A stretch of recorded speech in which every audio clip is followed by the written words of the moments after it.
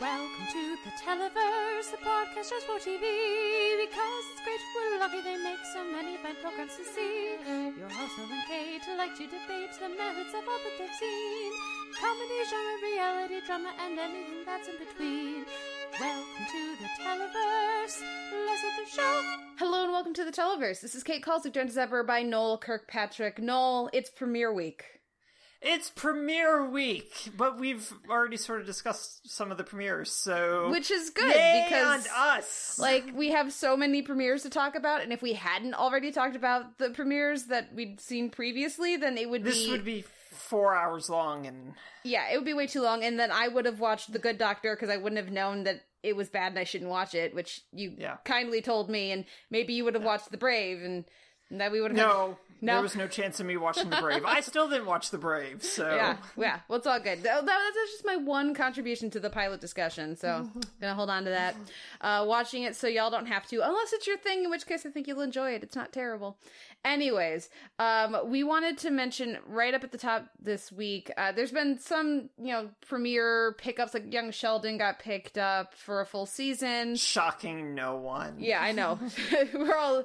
horribly surprised by that.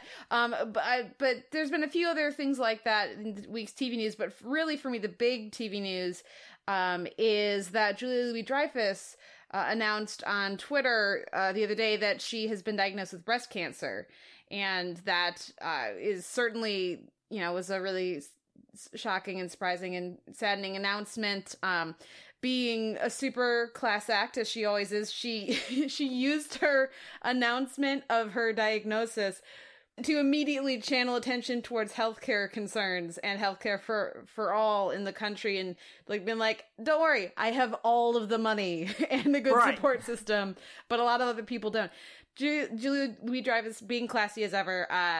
It just was really, stunning the way she said in her announcement, 1 in 8 women gets diagnosed with breast cancer, and she's one of them.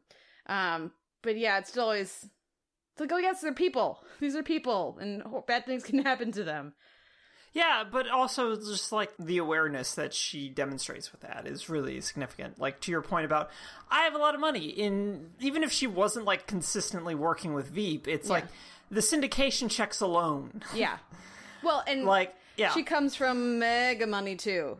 Oh, does she? I did not know that. Oh, yeah. I had a pony growing up money. Yeah. Well, so did I. But didn't we all? Who didn't have a pony growing up? Yeah, who didn't have a pony growing up? No, I did not have a pony growing up. I lived in the suburbs. I did not have a pony. You laugh. But actually, where I grew up in the suburbs, there was a farm with horses, 2 blocks down, that we would see. So... Did you have pony envy? No, I never wanted a horse. They're lovely and all, but I never was like, ooh, I'll take care of that horse. He can live in our backyard. That was never, no, it was never my thing. But we're getting distracted. Obviously, our warm wishes to Julia Dreyfus and anyone else who's dealing with, medical concerns like this, and that's a terrifying diagnosis. And again, handling it, at least publicly with a lot of grace. Right, and so much grace, but also just with a degree of reassurance, circling back to what we talked about last week at the top of the show with Kimmel and Graham Cassidy being basically shot down. Yeah. Before it even gets to the floor for an actual vote, and then we just have to wait a month for the next last ditch effort. Yay! Yay! Can I just take a second to say a big thank you to all those amazing ADAPT protesters that have been killing it all year, but once again this last week, obviously we're going to be talking about Premiere Week this week, which includes the return of Speechless, and one of the very few representations I can think of a disabled person on TV, particularly played by a disabled actor. That doesn't happen very much, and showing the strength and the resilience of not only people with disabilities, but families of those with disabilities. And I think you could see that in Speechless, which we'll talk about in a little bit, but you can also see that on the news with those badasses that adapt. No, it was really good, and really, it was just a weird week overall. Yeah. But it was nice to have that moment play out. Yeah, it was. We heard from a few of our listeners this week. We heard from I want to specifically mention Brandy, who reached out because she was last week, we talked about the Edgar Allan Poe's Murder Mystery Dinner Party, and she was a backer of that Kickstarter, and so I appreciated, Brandy, hearing from you with your thoughts on the I guess series, those 11 episodes, and also apparently there's another series movie. I think it's a movie, but it might be a series from a lot of the same creative team called The Case of the Gilded Lily, which is a noir parody, which is somehow even more wheelhouse. Yeah, no, so wheelhouse. Oh no. But Brandy just mentioned being a very happy backer. Like so like okay. Was very pleased with the product, the series, and had a lot of fun with it, and is looking forward to Gilded Lily. We also heard from Carl at the beginning of last week talking about American Vandal. Now, this is a Netflix series. It's like a parody of true crime. Yes? Right, yeah. Have you watched any of this? No, I haven't. I saw a trailer for it and just went, I kind of want to see that. But then I've been really busy on the weekends lately. Mm-hmm. So the time in which I would normally watch like a Netflix series has been significantly diminished for very good reasons. And so I haven't tried it. But I mean, like Miles McNutt over at TV Club was just raving about it the week it came out, like constantly. Like if I checked my phone, he was tweeting about it. I know Eric Adams, also over at AV Club, is writing up a piece about that in another series for next week and is really enjoying it. I've been seeing a lot more, not just at the AV Club, but a lot more discussion of American Vandal this week than when it came out. But Carl said, I'm really invested in the case on that show, What's Wrong With Me? Nothing's wrong with you, Carl. Why wouldn't you want to know who drew the penis? So what is the premise, Noel, for those who don't know? So it deals with a high school student who is potentially wrongfully expelled from school or suspended from school for graffitiing a penis onto school property. I'm pretty sure that's the premise, hence the term American Vandal. But it's this winding sort of exploration in the true crime serial vein of what he did, what he didn't do, what he maybe did, and all this sort of stuff. And the trailer for it's cut together really well, which is all I've seen. But it even had a really solid hashtag of who drew the dick. And or something along those lines. And that's a very good hashtag. Yeah, that's a quality hashtag. Well, because we were talking about this, you were saying, you were interested or intrigued by Netflix's marketing strategy for this one. Right. And then you mentioned another series that I hadn't even heard of. So what is this? Right, so this is like, I want to say it's called Neo Yokio, which is from one of the frontmen for Vampire Weekend, I think is what the band is called. Mm-hmm. And it's in an anime style, and is animated by a Production IG, who's a major studio over in Japan, but written by Americans, fully voice acted by Americans, including like Susan Sarandon, Jason Schwartzman, Jaden Smith voices the lead. And this was something I did not know that was happening until Friday when it all dropped, and I saw a bunch of pictures of people who don't watch anime tweeting pictures of the main character holding a massive Trobolone. Trobolone? That big candy thing that people get. Toblerone, yes. And I was just really confused because I just went, that is not an anime that was airing this season. Mm-hmm. I know. So why are you watching it? And it wasn't until I got back, because I went to the Washington State Fair on Saturday, it wasn't until I got back home on Sunday that I knew what was happening and realized that this was a Netflix series that had like zero promotion. But somehow a number of people that don't watch anime were aware of it, watched it, and were like seriously interested in it, even though the reviews from where I like sparsed out were not particularly impressed with it. And I watched the first episode and was very not impressed. It's not good based on that first episode. But yeah, it's just Netflix's degree of investment, I think just in part because of what they prioritize, but also because of what they really care about. It's interesting to see what they really care about and what they're willing to just sort of let people discover. Yeah, no, definitely. And like, which things get, plugged a bunch on your feeds, which things are popping up in the recommendations and everything. Yeah, it's certainly interesting. And that's how, with so much such an insane amount of content, they need to have an approach, because they tried just dropping something every week, and that was not working for them in the earlier part of the year. So it's interesting if they're shifting up that approach. This week at the end of the show, we'll be spotlighting the Star Trek Discovery premiere. So that's both the Vulcan Hello and Battle of the Binary Stars. I'm so excited to talk about this with you. Yes, we will have thoughts. But that's coming at the end. Before then, we have a full week in TV. We have at least 5 or 6 premieres and at least a few finales too. There's a lot to talk about. So we're going to dive right in. We'll take a break, listen to a little bit of music from Speechless, and be right back with our week in comedy.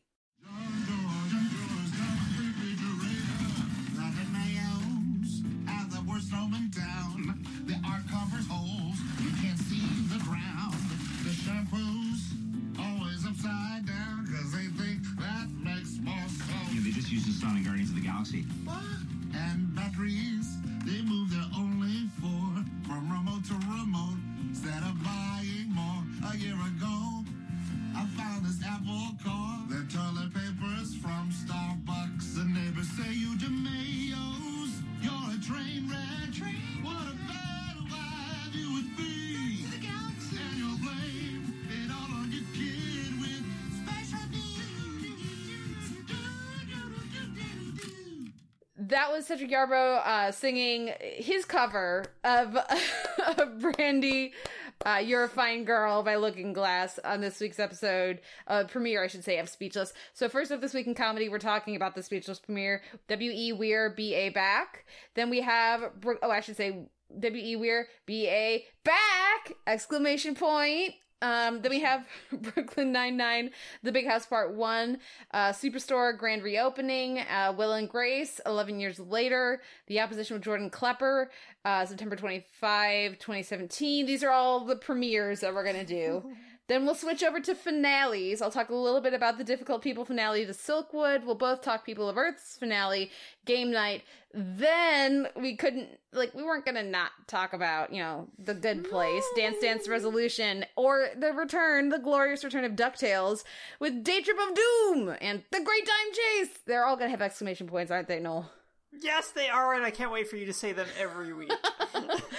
Well, first up is Speechless, and you put in the notes here, all caps, I missed this show, and I put next to it, I figured out how to do emojis in our notes. Specifically, I saw that, and I was very excited about the fact that we can do emojis in the notes now. Yeah, so that I could put a heart eyes emoji. I love this show. I'm so glad it's back, and it came back in fine style. I think we both agree, yes? No, super fine style, and also in a way that allowed folks who had maybe dipped in and out or never watched season 1 to understand what the show is about in a really terrific way that allows them to see the show for what it's going to be, but also gives a great deal of pleasure to folks who watch the show really consistently in season 1. So this was a really good season 2 premiere for me. Yeah. I mean, it would have been a little confusing, I guess, if you'd never seen it before, but I mean, as long as you knew it wasn't supposed to be the pilot, I think you'd be fine. Yeah. Jumping right in. And I really like the way that they threaded the needle between repeating the same beats over and over again and changing all the characters. So when they have them all become their new and improved selves, you're like, okay, or not new, but significantly less improved selves. Yeah, right. Diminished selves. It's not going to stick, but I appreciated that they, at the end, they didn't just all revert. That they, that they're going to try to be something a little different, something in the middle. And I think that's a good call for the start of the second season. We talked about how terrific and how consistent the first season was. It's going to be hard for them to maintain that, and having a little shift in the priorities and the dynamics of the characters is a really good way to start off on a strong foot with that. It really is, because just this idea that Jimmy knows that, A, there's coffee and donuts and parking spaces if he shows up to work on time. I feel like he'll start showing up to work on time maybe like twice a week, just for the donuts and coffee. Yeah. Maybe not for the red jacket, but definitely for the donuts and coffee. But... no, it was just a really good reintroduction to the series. I really enjoyed sort of the polite lampooning of Fresh Off the Boat. and the suburban mom power walkers in a formation, and I just went, oh, you guys are watching one another, and you're talking to one another, and I'm very much here for this. We'll see if they maintain it, but having a semblance of the community of the neighborhood, Right. I think would be a useful tool for them. The way that they've built out a few presences at the school, like the principal and some others. If they wanted to do some of that in the neighborhood, that would be a good, again, new vehicle for conflict and or hilarity to ensue. That would be a good idea, and I think that would work really well for them. I think the one thing I want to ask you about, though, is how on a level of like 1 to 10, how disturbed were you by Mason Cook's voice changes? No, I actually really liked it. I thought, No, I did too, but it was also just like his voice dropped like 3 or 4 octaves between seasons, and I was deeply charmed but also a little disturbed by how different Ray sounded. So as someone who works with kids, that is not unusual. Like, so, and you usually don't see shows fully embrace that the way that I feel like this one did. It didn't try to pretend time hadn't passed, and so as someone who's seen students go away for a month and then come back and you're like, are you the same person? I guess you are. You look, the facial structure is similar, but you just has a very different aura or personality to you. I thought that was actually really neat, the way that they incorporated that. And again, it's the same idea as I was saying earlier about the show not being afraid of change and also not trying to do too drastic of a change all at once. I really liked giving them both. Poor Dylan. I'm ignoring Dylan. giving our 2 male children on the show love interests and finding some heart and some humor in both of those. I really enjoyed the gray streaks. I squeezed so hard when I saw that she had a gray streak too. Like Kate, I was so happy when I noticed that gray streak. I don't know if I bought Dylan throwing all the money out the window. No, I did not buy that at all. Yeah. But I was expecting her to pull out the wad of cash when the gas was too expensive, yes. And they're like, oh, but they could have done, but fair enough. I feel like with their background and the way that they've engaged with money issues as pertains to Ray, that, seemed like that should have affected Dylan in some ways as well. But, it was a nice little comedic beat. So this is the only little off thing for me. Otherwise, I really love the premiere. And once again, such a terrific vehicle for Minnie Driver, especially in this episode. Yeah, it is. And she's having a lot of fun just like being like, I'm going to be on a Stairmaster.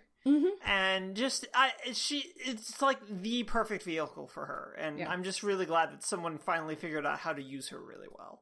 And of course, I can't not mention Satya Yarbrough, whose voice is lovely, and I really enjoyed that sequence. Such a great idea and a lot of fun. And I was watching it immediately going, oh yes, you should be excellent on the podcast this week. Musical cue determined. Anything else you want to mention, or shall we move on to Brooklyn Nine-Nine? No, let's move on to Brooklyn Nine-Nine, and I mean, just Beef Baby. You're a good Beef Baby. Yeah. You're good Beef Baby. So, my 2 main thoughts. Toby Huss. Yes! I'm so glad he's everywhere right now. That's wonderful. It is. And my other thought is, how is Gina getting so much makeup? She has so much makeup on right now. She does. She does have a lot of makeup on. Not Gina. Sorry, Rosa. How is Rosa getting so much makeup? Yeah, no, I don't know. I can't answer that. Yeah. But I thought this was a lovely premiere. Again, really fun, ridiculous, absolutely absurd, but they were never going to go for realism anyway, so... But they don't go for realism, but they go for commentary about realism, which I really appreciate. And it's one of the stealth things about Brooklyn Nine-Nine across its now 5th season, which is still sort of mind-boggling to me that we're in season 5. That it's just like, prison's so hard, and it's just not as hard for trans people, and it's just like, what? And, like, agreement from the warden and just a whole, like, very brief acknowledgement of how really difficult our prison system is for trans people, but also just for, in general, how really sort of not great our prison system is. Bold stance here. No, not great. Not great. No, it's not great. It's not great, guys. But just the fact that they're, like, they've always really consistently sort of, especially through Peralta, worked this kind of stuff in, that it's really good to see a show about the police force, even as they sort of don't always engage with what that means necessarily within the current political and climate, that they still make space for small asides to go, right, but also this thing. And I think that's really useful when they're also doing ridiculous things about explaining to a prison crime lord the benefits of sprinkling uncooked noodles on top of ramen soup. I also, of course, had to enjoy the battle with the cable company. Oh, God, it was too real. You also get epics now, so that's great. I was wondering how they were gonna resolve that, because they answered that question way too easily when asked by Rosa, so that was fun. What was your favorite part of the episode? Blonde Boyle, or the reaction we get from Amy as she's overhearing on the phone? What was the better stress reaction? Definitely Boyle, I think, just from the because I initially thought it was just sort of a Boyle dream sequence, and then it was so good. How long do you think they're going to keep the blonde hair? I want them to keep it all season. Yeah? No, they'll get rid of it as soon as Peralta and Rosa are out of prison. Yeah. No, they'll keep it as soon as they're out of prison, it'll go back to where it was, because I don't think he wants to wear that wig. I gotta also mention the ridiculousness of Hitchcock's girlfriend. Something none of us ever needed to see. I don't know the name of the actor who plays Hitchcock, but seriously, the commitment to that character is so terrific. Right. No, both of them. Dirk Blocker and I forget which is which. They're just Scully deeply committed to Scully and Hitchcock, and it's why Scully and Hitchcock work week to week, because otherwise they're just like really sad one-note jokes, and instead they're these guys with really deep, weird lives that the show can mine for this sort of comedic material, and I really appreciate that they're not a joke that, again, 5 seasons in, we're not tired of yet. Yeah. Okay, the next episode we have here is Superstore, and this was the one that I went to first. I was like, right. Superstore's back, watching you first. And again, I'm just so glad to have it back. I think it's such a fun show, and the dynamic of the characters, the way that what they shake up and don't. Another entertaining wig in this episode as well. I think it's working really well here is this season 3? Is this season 4?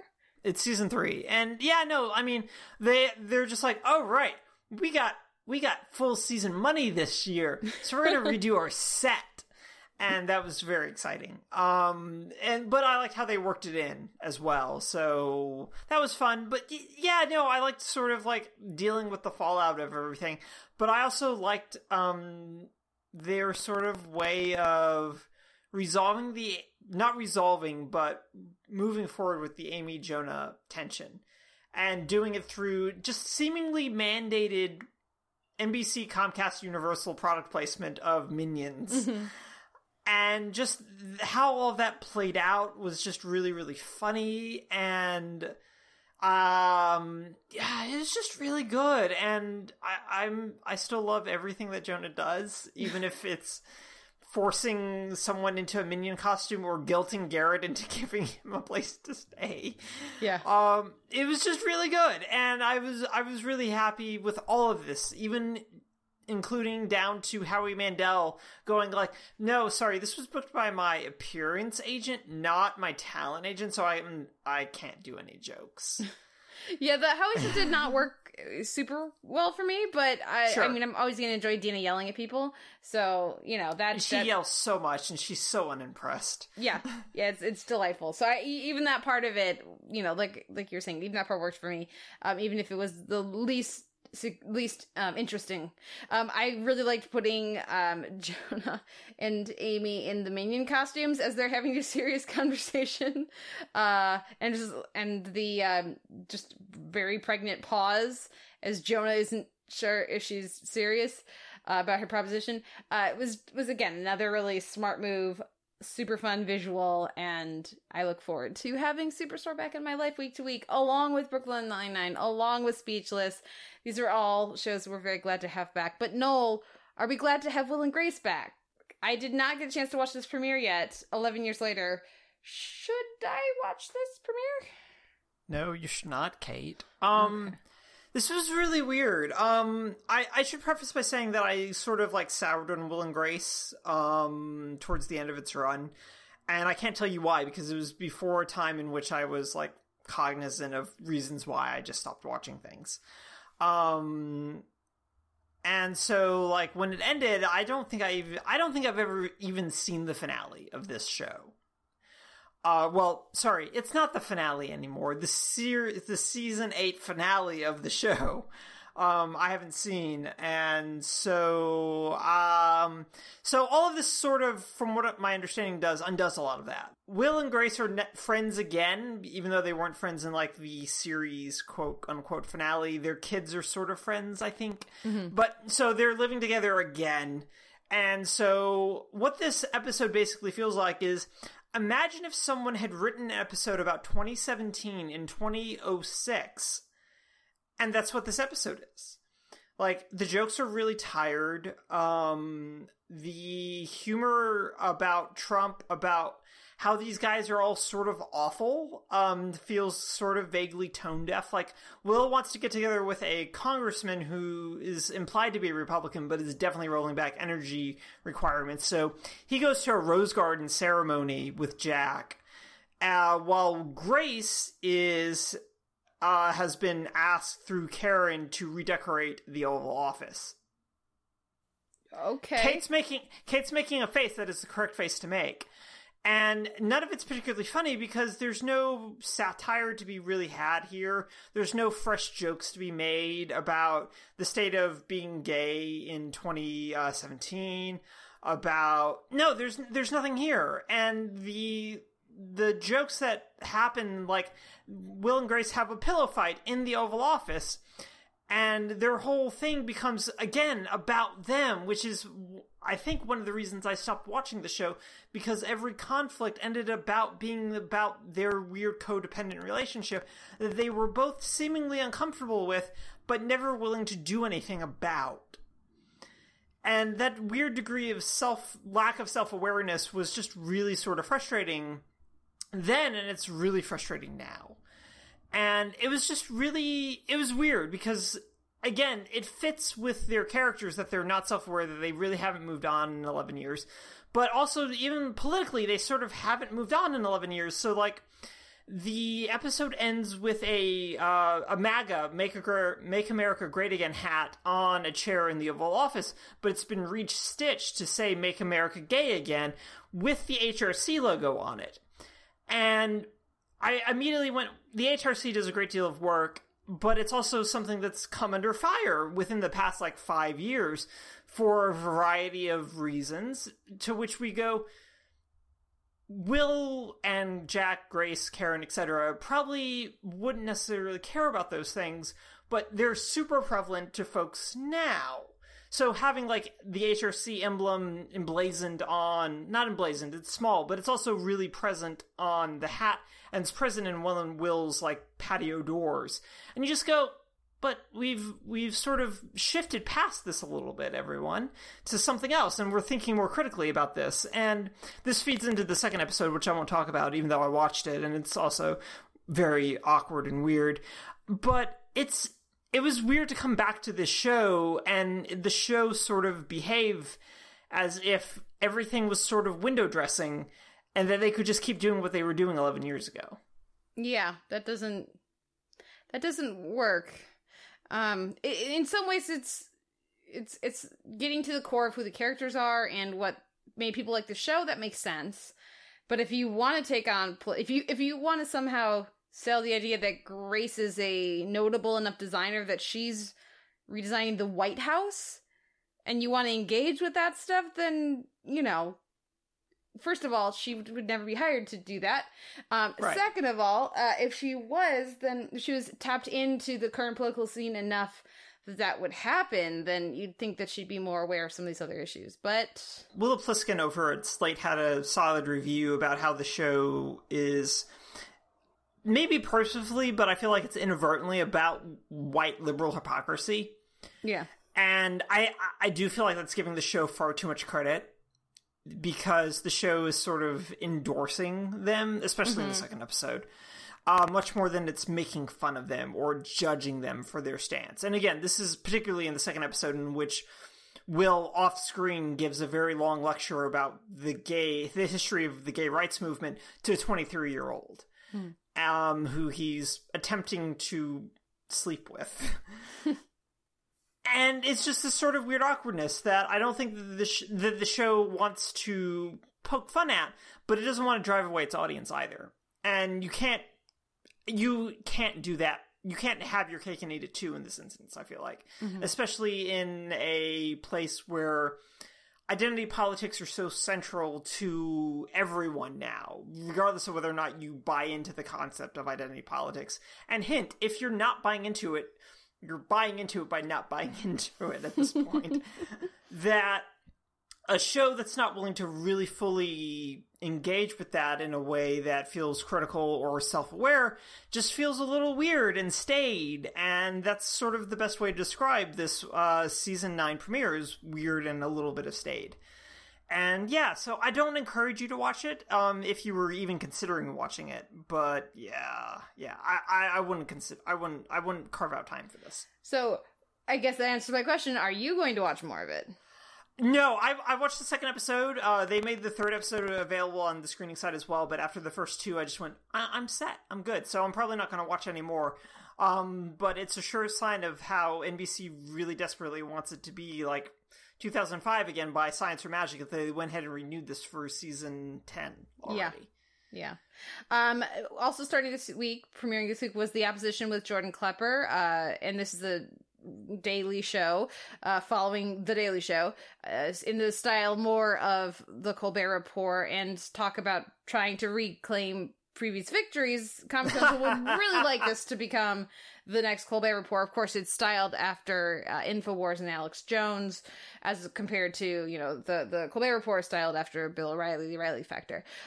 This was okay, but not great. The first episode, I don't know how well. I don't think, based on this episode, that the format and the approach works as well as it needs to, mostly because I don't buy Klepper in his persona at the heart of it, at the center of it.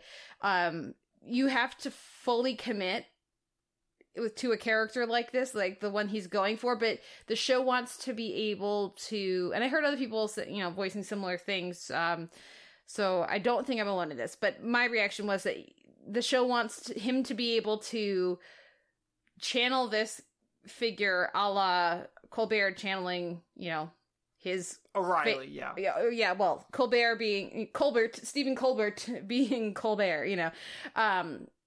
But it also wants to be able to wink at and make fun of that at the same time. And you gotta fully 100% commit. And there aren't many performers out there who can commit with the intensity of Colbert. And that's what this needs. And I also think it does not work to do a format like this or an approach like this and then have guests on and try to have, like, yeah, Noel's making a face. Yeah, they have guests on. So the first guest was an interesting figure. I don't remember his name. He's a writer. He had a book talking about basically this idea of the fracturing of the media landscape and also fake news, but like going back hundreds of years. Yeah, so it was interesting and a fitting first guest to have on this show. But when Colbert had guests on, he stayed 100% in character. Klepper isn't able to do that as well. And it's not fair, really, to Klepper to keep comparing him to Colbert, except that the shows are set up as such direct parallels. It's really hard not to. So I just think that for me, I wasn't interested in tuning in for another one. I'm sure there will be people who will, but I feel like for me, there's already so much out there in this vein as far as people doing this kind of a thing but being serious and not satirical with it, that I don't think this is good enough to draw a strong criticism of that, and for me it just kind of adds to the noise. So I'm really looking forward to Robin Thede new show. I'm hoping that one will be more successful. But yeah, for me this one just is like, I can see what they were trying to do, but it's not for me the right combination of host and premise and when and how it's airing. Maybe this is something that would work once a week, but I certainly don't want to tune into a parody or satire of Alex Jones every single day. No. So, like, it needs to be more heightened and more ridiculous if they want it to be funny enough to be worth it, and this one is not for me. So yeah, it's a little too interested in getting people to laugh and not as comfortable just making people uncomfortable. If it was more comfortable in discomfort, then I think it would be more successful. Do you think you'll check this one out at all? Yeah, well, I tried to, actually. But Comedy Central didn't make it available on my video on demand service. And so I just kind of went, well, I'm not going to watch it on the Comedy Central website, even though their website is actually much better than it used to be. But I just went, I don't care enough, because a lot of ways, like, Alex Jones is already very much a parody of himself. And I don't need to watch a parody of a parody, basically, at this point. Because I'm not intimately familiar, but one of my friends sends me just random Alex Jones clips because he's obsessed with just how sheerly ridiculous this man is. And it's really difficult to, like, do something that isn't, that a number of people take very seriously, but also that doesn't have necessarily, say, the wider cultural impact that Colbert's targets did when he started his show. And this feels very, the idea of doing an Alex Jones / InfoWars sort of parody feels very tapped into a particular audience, but at the same time, like you were saying, you need that sort of dedication to making this work, because, again, Alex Jones is very deeply ridiculous. And without really being able to crank that up to 13, because Alex Jones is already at 11, I'm not sure what the point of the show would be, necessarily, and what you've described, particularly with having an interview segment, seems really dumb. That it just seems ill-conceived. But it's also, like, their first week. So, time to work things out, figure things out. Like, I mean, even our beloved nightly show needed a little while to sort itself out. And Klepper may be the same way, but I just don't see the point in this existing, really. Yeah, well, we'll see how it goes. If you are checking this show out, listeners, and you've seen more than just the first episode, which of course is all I've seen, and you think we should give it another shot, let me know, and I will tune back in. But for now, I've got enough TV to watch, so that one's slipping off the radar.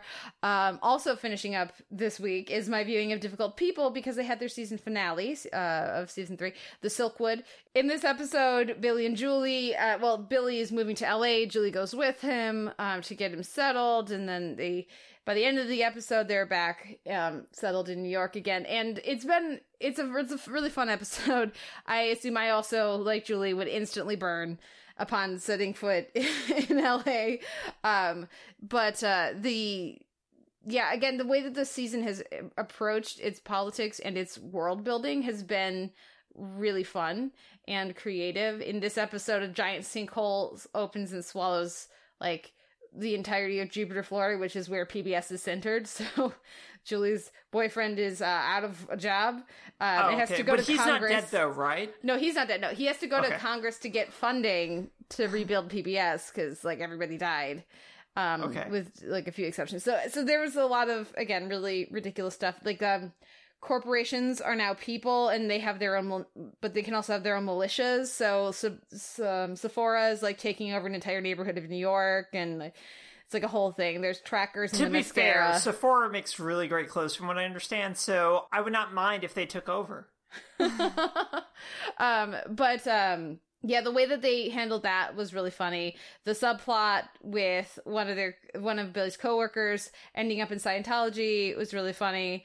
In the Sea Org, that worked really well. It was a nice end to the season, and certainly one that I think at the beginning of the season it was a little heavier handed with some of their world building, but I think the way that the balance they struck by the end of the season was working really well, and was a good vehicle to, to motivate some plot craziness, but also to let the creatives and let the show interact with the current political landscape in a way that feels satisfying and feels like it has meaning to them without being a direct one-for-one thing.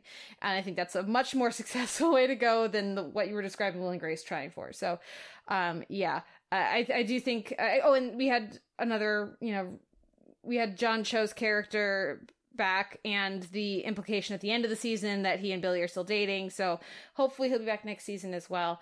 It's been a really, really fun, light, and at times dystopic third season of Difficult People, and that is not what I would have expected before the season started. So I really enjoyed this season, and I guess maybe it's on par with season 2. It might be a little better than season 2. I'm not sure which one. I think maybe season 2 was more consistent for me, but on the average, I think maybe I like season 3 a little bit more. But yeah, another one that I've certainly enjoyed.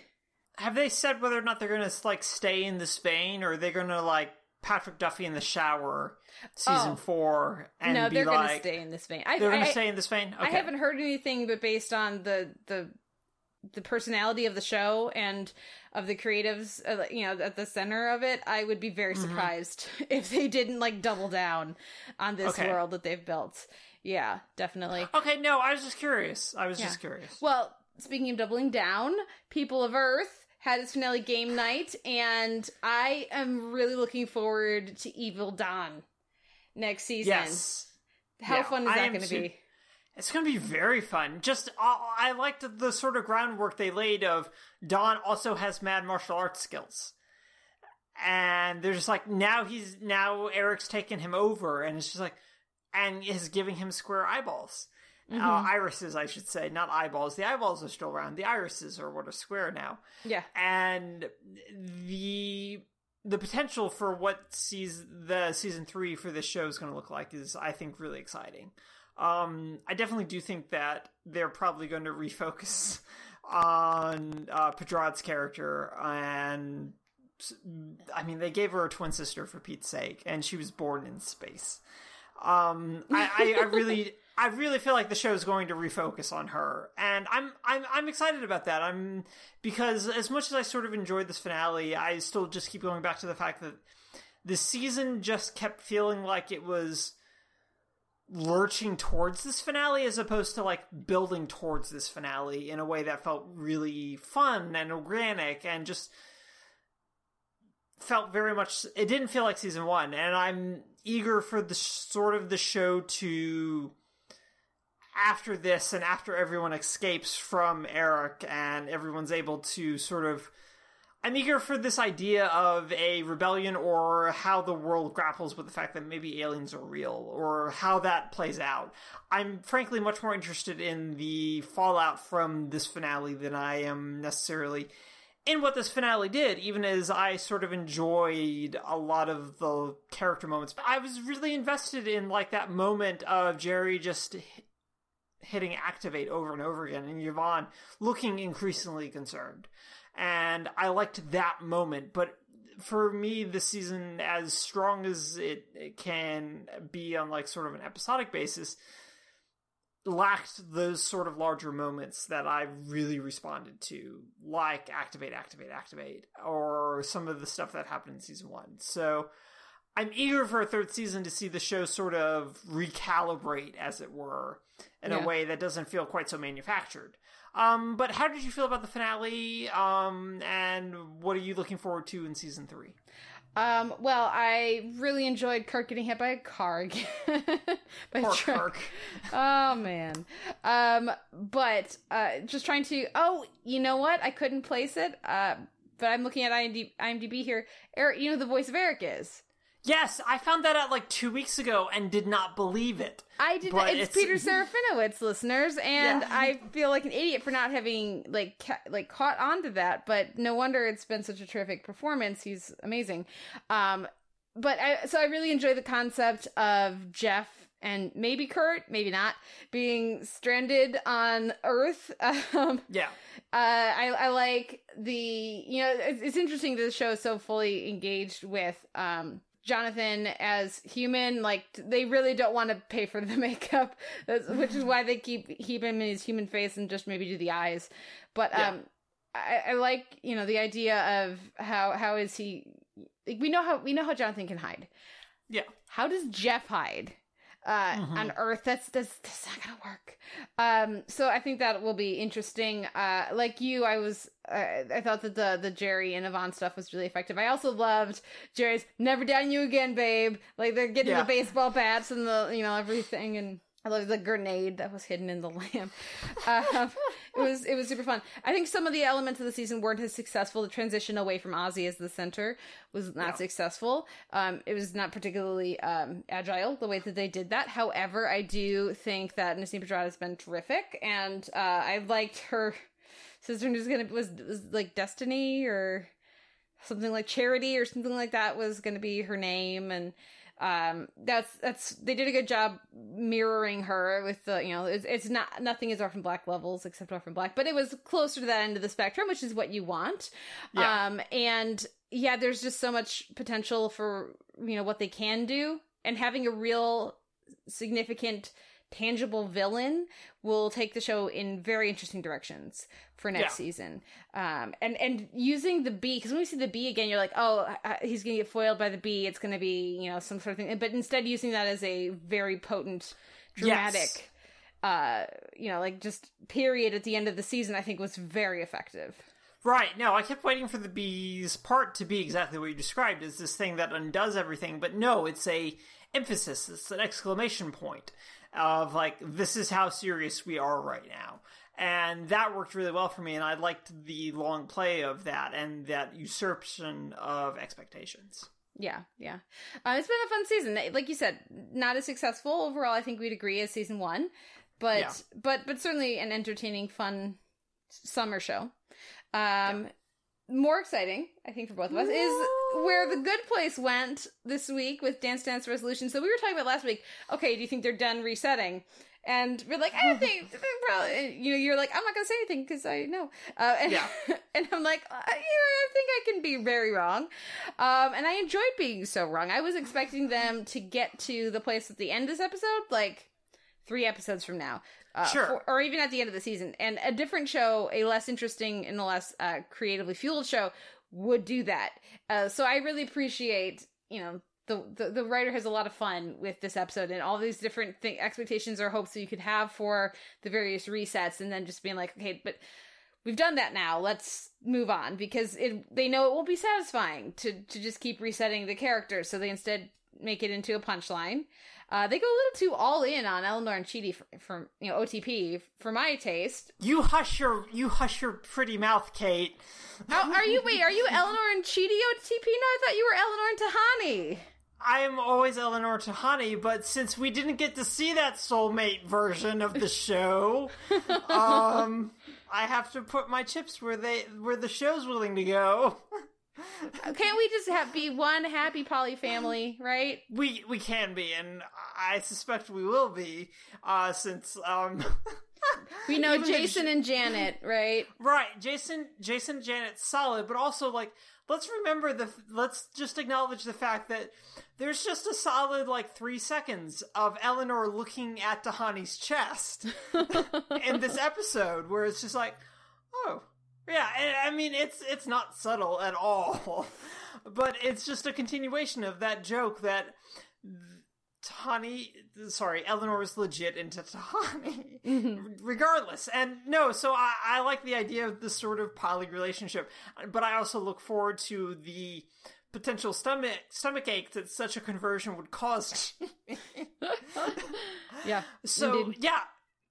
No, I fully agree. Like, I was talking with a number of people who watched the premiere and went, yeah, I don't know how they can keep this up. And I just went, hey, guess what? They don't. Yeah. They do a whole montage of stuff, including a scary obelisk that wants to take people to the bad place, which I thought was really funny. Mm-hmm. And then they just go, no, Michael's going to team up with everyone so he can keep his job and not be retired onto the face of 1,000 suns. And it's all really good, and it's all really smart and funny, and it pushes the show forward really quickly. But it also makes Vicky into sort of an antagonist for everyone, which I'm very excited about because Vicky is lovely and amazing. But also the fact that if Michael would just listen to Vicky, his project would probably succeed. But he's not willing to give up his ego, and he's created this own little hell for himself as well. And I just really love the fact that Michael has inadvertently created a hell for everyone with this project that doesn't involve impaling, twisting, or burning. Or butthole spiders. Or bees with teeth. Yeah, I like that they really strongly lampshaded that. Like this maybe the twist is that really it's Michael who's in his bad place, Yeah. and like because that's like, yes, that would make sense, but it would just be cleverness for cleverness' sake. So I liked that they included that on the list of schemes convince Michael that really he's in the bad. There was enough variety in it. I liked the moment when Jason figures it out instead, and that is a new low for Michael is delightful. I also really love that they firmly established, no, Mindy and the middle place is an actual thing. That wasn't part of the ruse. The train is an actual thing. Like, I appreciated some of that specificity, and because there's always that question of how much that we watched last year was legit and how much of it isn't. And was just part of the original construction for version 1, try 1, attempt 1. We'll see what they do next, but certainly they are so far maintaining their pace from season 1, which is impressive. Yeah, it's super impressive. And also, Kate, did you bring the cocaine? I asked you to bring. You never bring the cocaine. Did you bring some eyelashes? Anything? Some aspirin? No. It's really delightful how the show, now that it's like pulled the rug out from under us in its finale, is just like, all right, we need to do this in a way that feels organic, that helps our story. But keeps everyone sort of keeps the audience, but also our characters on their toes, and it's really exciting. And while we were sort of talking about it, I realized what its sort of inverted impulse was of like wanting to keep people on their toes, but failing miserably at that. Kate, The Good Place is doing what The Good Wife could not. So far, right. And hopefully, knock on wood, they can keep doing that, but they also only have like 13.5-hour episodes that they have to fill. And the Kings were always very disgruntled about having to fill 22. Well, yeah, that's the thing. I was going to say, I'm very much reminded of The Vampire Diaries. And right. It's also a very good comparison, I think. Yeah, A Good Wife is another excellent example of this if you start like in season 2, where they spent like a solid 3-4 seasons consistently doing this, like blowing up their show and coming up with a better version of it, or more interesting, more challenging, new version of it. But eventually they ran out of ideas, and they had other problems that they couldn't handle behind the scenes that contributed to that. On Vampire Diaries, eventually they ran out of steam, at least in my opinion. And that energy from the beginning part of the show, and like we just made one of my favorite twists in genre TV that I've seen is what they do on the Vampire Diaries around like this one prophecy, and there's like a moonstone thing about I werewolves. vaguely remember a moonstone. Yeah. That's one of my like the way that they handled that kind of plot churn in the early part of early seasons of Vampire Diaries, to constantly fuel the narrative and come back to the characters using narrative and using the continually morphing and changing plot to enhance that. If they continue to do that here, that'd be great. But again, most shows run out of steam. I agree the shorter episode order and shorter episode length helps that. But of course, they also have to be really funny while they're doing that. And yes, both Vampire Diaries and Good Wife at their best are very funny shows. But it's different when you have to, deal with sitcom pacing or comedy pacing. So we'll see how long they can hold it up. But certainly, I would be surprised if it didn't sustain. If Good Place wasn't able to sustain this at least through the end of this season. Yeah, and I'm super curious. Like, I think that becomes a large question for the show. Is like, how do you sustain it? And the show so far is like being really good about answering that question of like, we know we can't sustain this, like literally within the show itself, we cannot sustain this because of what we've constructed so far. And it's one of the things where I go like, Sean and Vicky's notes feel like aggressively like network executive notes, but the show doesn't lean into that meta-ness of it at all. But I couldn't help but also just imagine Michael Schur sitting at his desk complaining about getting fat and his thighs doing the thing that Ted Danson does really effectively, and how that this is a tension that the show itself is aware of and is lightly factoring in, not to like community levels factoring in, but factoring into its second season. That I feel confident about their ability to do something really good here. And I'm really eager to see more of what they're going to do. In episode 4 already, because we did 2 last week. Yeah. No, it's shaping up to be a contender for best comedies of the year. At least we're only 3 episodes in. That's early to say that. But, like 4 episodes into The Handmaid's Tale, I was besotted. So who knows what will happen. But at least for now, they're I off don't think we're going to get really bad flashback episodes here. So. Yeah, I don't think so either. But who knows? Fingers crossed. Who knows? Yeah. We're also very excited about the return of DuckTales. And they had 2 episodes this week as well. Day Trip of Doom and The Great Time Chase. So these were fun, and they continued the energy and the creativity and the pacing, the tight pacing of the premiere. I will say that it was strange to only have 2 of the triplets in Great Time Chase. I'm hoping that will not be like a trend. Like I can see why, because there's only so many subplots, but that was a little strange. But I do continue to enjoy the show. And I was watching this and it was like, David Tennant is such a treasure. And I love how he started at least in America, in people's consciousnesses as the Doctor. And then was like, let's collect more fandoms. Shakespeare fangirls and boys? Yes. Let's get them in. Comic books? Yes. Jessica Jones. And now DuckTales, let's get the children and the kids who grew up in the 90s. He's doing such a terrific job, and there's so much fun and energy in his performance that I look, like, as if he wasn't already set at conventions forever. Tennant easily could just dine out on his Scrooge here at conventions for the next 20 years if he wanted to, assuming the show continues for a while and it picks up enough of an audience. But yeah, these were super fun. I'm really enjoying having this show back too. I really appreciate what Tennant's doing, but I just want to highlight, Kate, how really wonderful tickled I was when Ma Beagle showed up. And she was voiced by Margot Martindale. Yeah, no, that was awesome. And I just went, oh, Max Bennett's back as a crime lord, and it's so good. On a kid's show. Character actress Margot Martindale. We love you. Yeah, that was fun. But with the incompetent children. Right, but I was just deeply, deeply amused by that they just went, you know what? Margot Martindale is going to be our Ma Beagle. And all the 30-somethings that watch Justified are going to be deeply amused by this casting choice. And they were right. Yep. But no, it was just really funny, but also just like as a DuckTales fan, I really enjoyed, like, the sort of weird, dark stuff that Jim Rash and the writing brought to Gyro Gearloose of this disgruntled inventor / maybe a guy who wants to take over the world so people will finally recognize how brilliant he is. And I just went, I'm here for this. I'm here for Jim Rash doing this. I'm here for this version of Gyro Gearloose, because Gyro was just the absent-minded professor.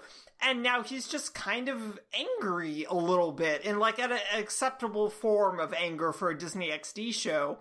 But it's just really fun. And it's really enjoyable, but also just like the undercurrents of, well, not anywhere near like Steven Universe levels of like acceptance, but I really liked how everything played out with Webby when they went to Funzo's, the pirate thing, and just how A, awkward she was, but B, how she saved the day. And how her mad skills of basically being a spy cooped up in a mansion for however old Webbigail is just like, it's really delightful that they gave Webby that sort of a presentation, that sort of a demonstration exhibit, spotlight, that was the word I was looking for, that sort of a spotlight, complete with like Splinter Cell-esque night goggles. And so I'm just really deeply charmed by the show on any number of levels. And even something as sort of tired as the very obvious gag of, oh no, this is just a decoy dime, why would I do that? Of that I don't care, because everything leading up to that gag was really funny and amusing, and while it maybe didn't feel fresh, it was still funny and enjoyable. And that's really sort of all I expect from this show, is that when I come back from like a state fair and I'm just like, I'm too tired to do anything, I'm going to watch 2 episodes of DuckTales, and I'm immediately entertained and sort of re-energized. And so I'm very much here for this 2017 reboot of DuckTales. Yep. No, I absolutely agree. And well, I would assume they will continue with similar levels of casting, or creativity and fun with casting. And well, I mean, Lin-Manuel Miranda's playing the duck who gets the suit of Cradshell, and I'm very excited. Fenton. He's playing Fenton, and I'm very excited of when that actually pays off for us. Tangent, have you heard his Magic School Bus reboot theme song? Yes! It's very exciting. And I cannot believe how much of that show I'm going to watch when it launches. Okay, what wins your week in comedy? Oh, Kate, stop asking me to pick between my children. Yep, because this is Good Place versus Speechless, right? That's what this is. It's Good Place versus Speechless versus DuckTales for me, because I really enjoyed both of these episodes. Okay. But I'm gonna give it to Good Place, and I feel like I'm gonna end up doing that for like the next 10 weeks, so I apologize in advance for that happening. But yeah, no, it was Dance Dance Resolution, even if just for the story of how we got to Dance Dance Resolution. What about you? What won your week in comedy this week? I'll split the vote. I'll give it to Speechless. But it was Speechless and Good Place are tied for me as far as I'm concerned. It was a good week in comedy. I kept thinking, oh, this one's definitely gonna win. Oh, this one's definitely gonna win. Oh, it's gonna be hard to get till this week. So we'll see what which of these shows is able to keep it up. But like when we talked, when I talked a couple weeks ago about being frustrated with this talk about it's the worst fall TV ever. It's like, okay, but there's all these terrific returning shows. There's a lot of great fall TV. Just because the Inhumans looks horrible and is terrible based on every review or even just tweet I've seen from people who've seen it, doesn't mean that there's not a lot of really terrific TV going on right now. Yeah, and that's very true. So, yay, good TV. Yay, good TV comedies. Now we'll take a break and talk about some less good and some very good TV in the rest of our week in TV. We'll be right back after this.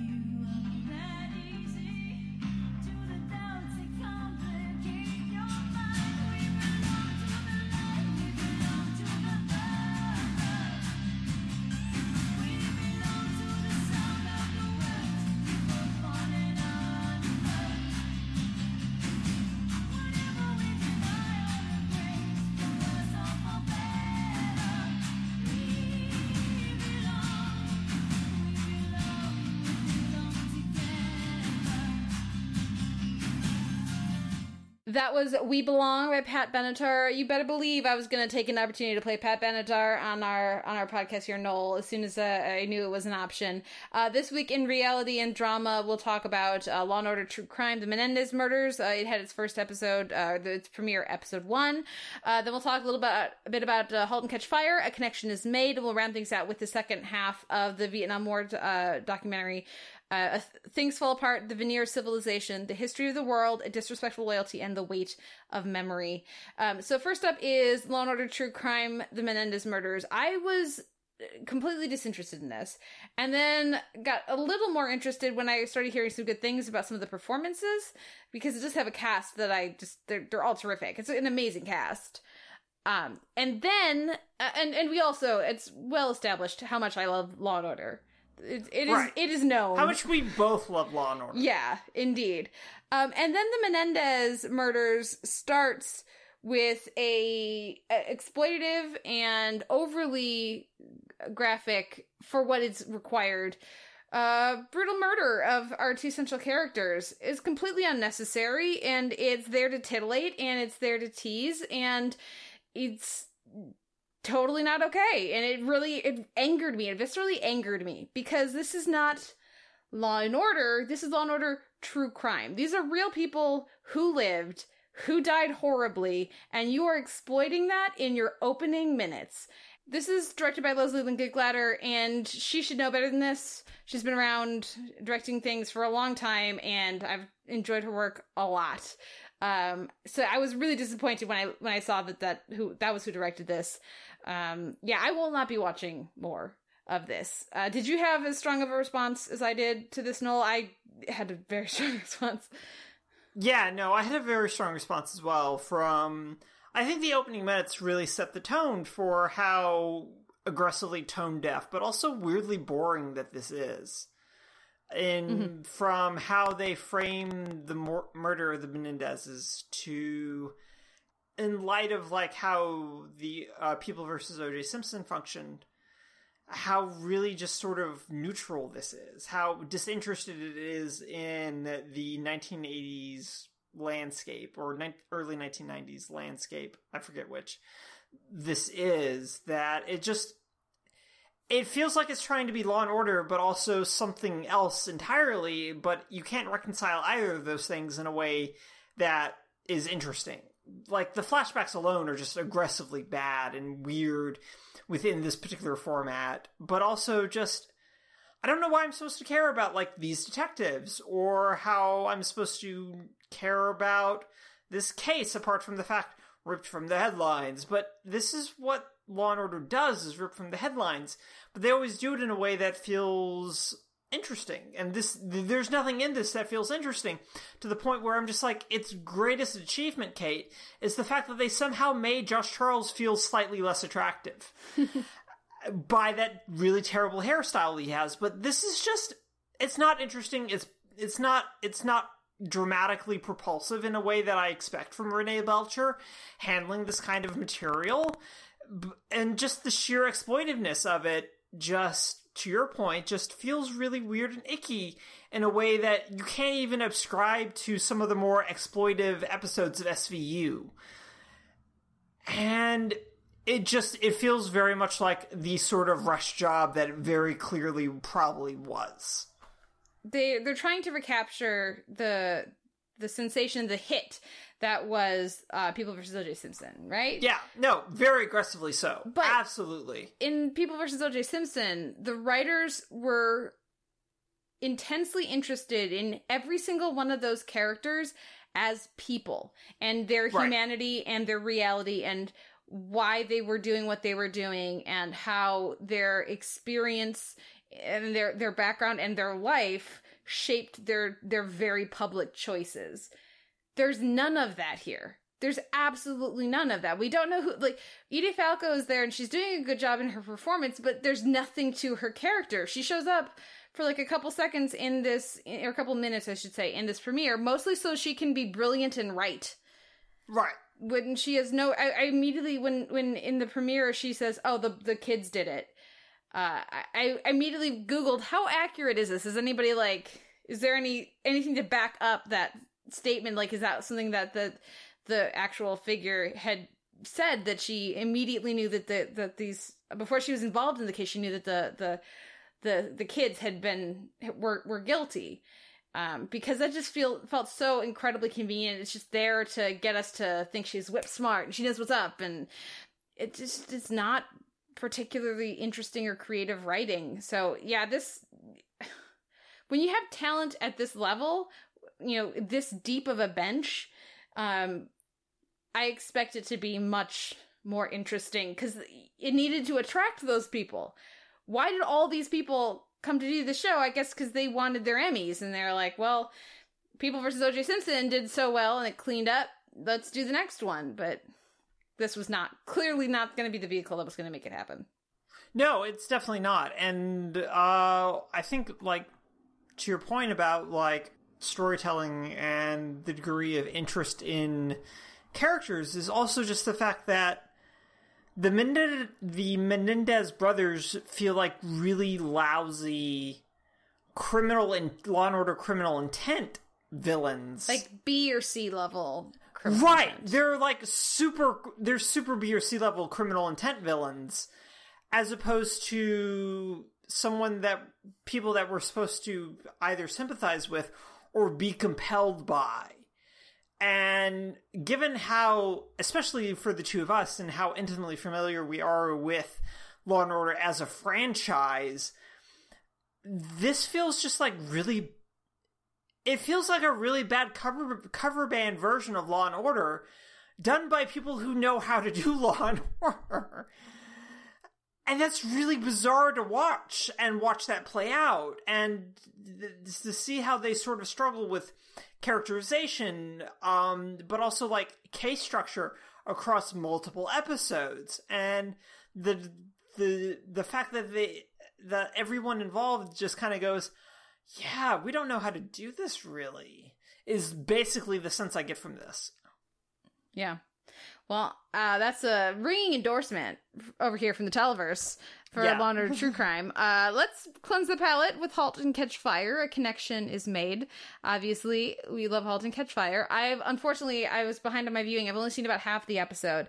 But fortunately, I did see up through the scene that I'm sure, Nicole, that is why you reached out to me to see what I thought about the episode. And yes, I did love the stuff with Haley and at the fast food place with Haley and Joe and the cute waitress, and how wonderful, especially in By Visibility Week, to see, just the coincidence of the show airing this past week, to see the show remember that Joe is bi, he's openly bi, like his friends, his social circle, his colleagues know that he's bi, and so to have him be there to observe that interaction with Haley and this girl that she clearly has a crush on, and just that little for him to recognize that and support her and just say nothing until she asked him to say more. It was absolutely beautiful. So I loved what I saw of this episode. What did you think of the entirety of it? Absolutely beautiful is a terrific way to describe a connection is made. I think this is probably one of the show's best episodes. In part of how it plays off this idea of connections. I mean, there's the Haley and Vanessa stuff that is so wonderfully paid off at the end of the episode that I can't wait for you to finish it. Yay! And how that gets acknowledged through the characters, I think is really good as well. That I almost kind of want you to go, no, go back and rewatch it from the beginning and then just watch it all the way through so that it clicks into place what's happening here. Yeah. Even though you have a really good memory and you'll be fine. But also just like the fact that like there's a Boz and Joe scene in this that's really good, that I think I had said that I did not expect that we would have a Joe and Boz scene because of like where season 1 ended. And it's just like, no, we're going to give you this scene and we're going to acknowledge what happened in season 1. We're going to acknowledge where these men are now and what this means to both of them. And just how the casualness of their relationship is their relationship is just very different now. And how that plays off. But also just how Gordon and Donna's relationship is deeply different now, and how it's informed by everything that even happened off screen before this show started, and how really lovely and significant that is for both of them as characters, but also how much importance that has for the show, and how they want to dig into that for how these characters interact with one another. Is every time I watch an episode, basically, from this season so far, I immediately think to myself that I cannot believe that this is the show that I watched in season 1. Because it doesn't feel like it at all, in any way, shape, or form. Enough so that I sort of wonder if I misjudged season 1. I don't think I did. I don't think you did either. No, I don't think I did either. But everything that I've watched this season goes, right, we know season 1 didn't work, and we were chasing something that didn't exist, or we were chasing something that existed but that we couldn't really replicate. And now we just bake that into our premise of, like, all our characters were chasing something that they couldn't make and couldn't create. And now we're dealing with that in a sort of meta-narrative sort of way of, we're inventing Google, and we're inventing social media, and all this stuff, but then their realization that character is what's important, and just going, right. And it is. Like, it's just really astounding how the show is mining even season 1 stuff, in this episode in particular, for really strong dramatic moments that I kind of can't get over this show, Kate. Mm-hmm. And I'm really excited by that. Yeah. Well, because I, as I talked about previously on the podcast, I watched the beginning of season 1, went, oh, no. Yeah. Right. And then jumped in with season 2. I watched just a couple episodes of season 1 and was not going to do more. And then I heard that the end of season 1 had gotten a lot better. And I was like, well, I'm still not watching the Joe show. But I'm interested in another anti-hero he's troubled, but he's a genius. So does it really matter if he's an asshole?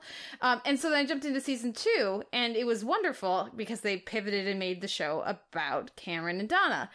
I would not, and the show was really terrific in season 2, got even better in season 3. I would not have thought that they could re-add basically the guys as much as they did, right, and still have had the show be good. That's why I was a little worried about it when it became clear that it was going to be a very balanced final season as compared to being really about Cameron and Donna, which is what was the case for much of season 2 and most of season 3. So I was a little leery about that still. So it's just so gratifying to see them pull it off so incredibly well so far, at least, more than halfway through this final season. And it's probably still not enough to get me to go back and fill in the gaps of season 1, because I still am not interested in that version of the show. But I love that the writers and the producers were so able to so deftly look at what they had, see the gems, and figure out how to make best use of them. And that it's just such a great example of how often in a show, it's so hard to make any show, let alone to make a show that's interesting, let alone to make a show that's interesting and good. So to see, to figure out what worked, pivot the show to be about that, and then not say, no, it's not that Joe is just a bad character, or that Lee Pace is poorly cast in that role, or these other things. No, it's just that we needed to reassess or just tweak certain aspects to the tone and to these approaches and these characters, and then it can still be really interesting. There's good stuff here. We just have to adjust these different elements of the tone and the balance of the show. So yeah, I'm just saying I agree with you, Noel, in a very roundabout way, but I agree with you, Noel. No, but I mean, you're totally right, because Joe and Boz have this conversation about Joe being an asshole when they met. And the thing that drives this home is the fact that Joe isn't an asshole anymore. Mm-hmm.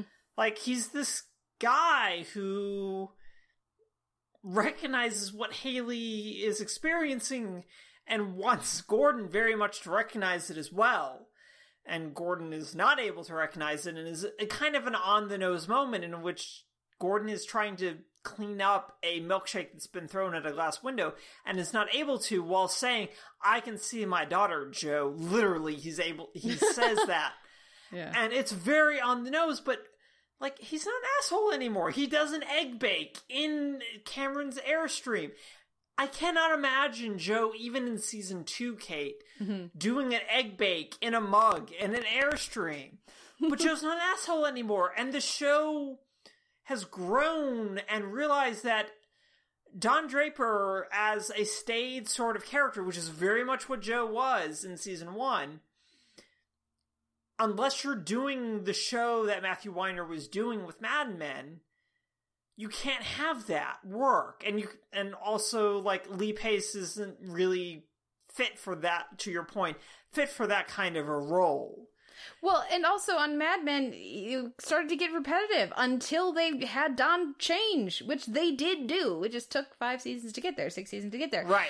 And I quit after season 4 because of that. Because of that, yeah. Well, and with, to your point about Joe, he still has the potential to be an asshole. It's still there. You can still see those same traits. And when Cam tells him about helping out with the code, you can see that self-destructive tendency start to fire up, but he has better coping mechanisms now. He has a healthier relationship with himself and those around him, so he can process that stuff, but it still feels like the same character. It feels like the same character, but just he's been through more of life, and he is perceptive, so he has noticed things about himself that he likes and that he doesn't. And some of that stuff he's able to control and improve, and some of that stuff he's still working on. But it feels like, especially the way the show keeps jumping through time, it really does feel like there's been an organic progression with that character through his life, even if we haven't seen all of his life. Right, and I think that kind of, is reinforced, especially with this episode, so I'm really eager for you to finish it. Because, Donna gets pulled over for driving while drunk, and she calls Gordon to bail her out, and they have this heart-and-heart moment in Gordon's car, and Gordon just tells her that you're the same person you always were. And I love that person.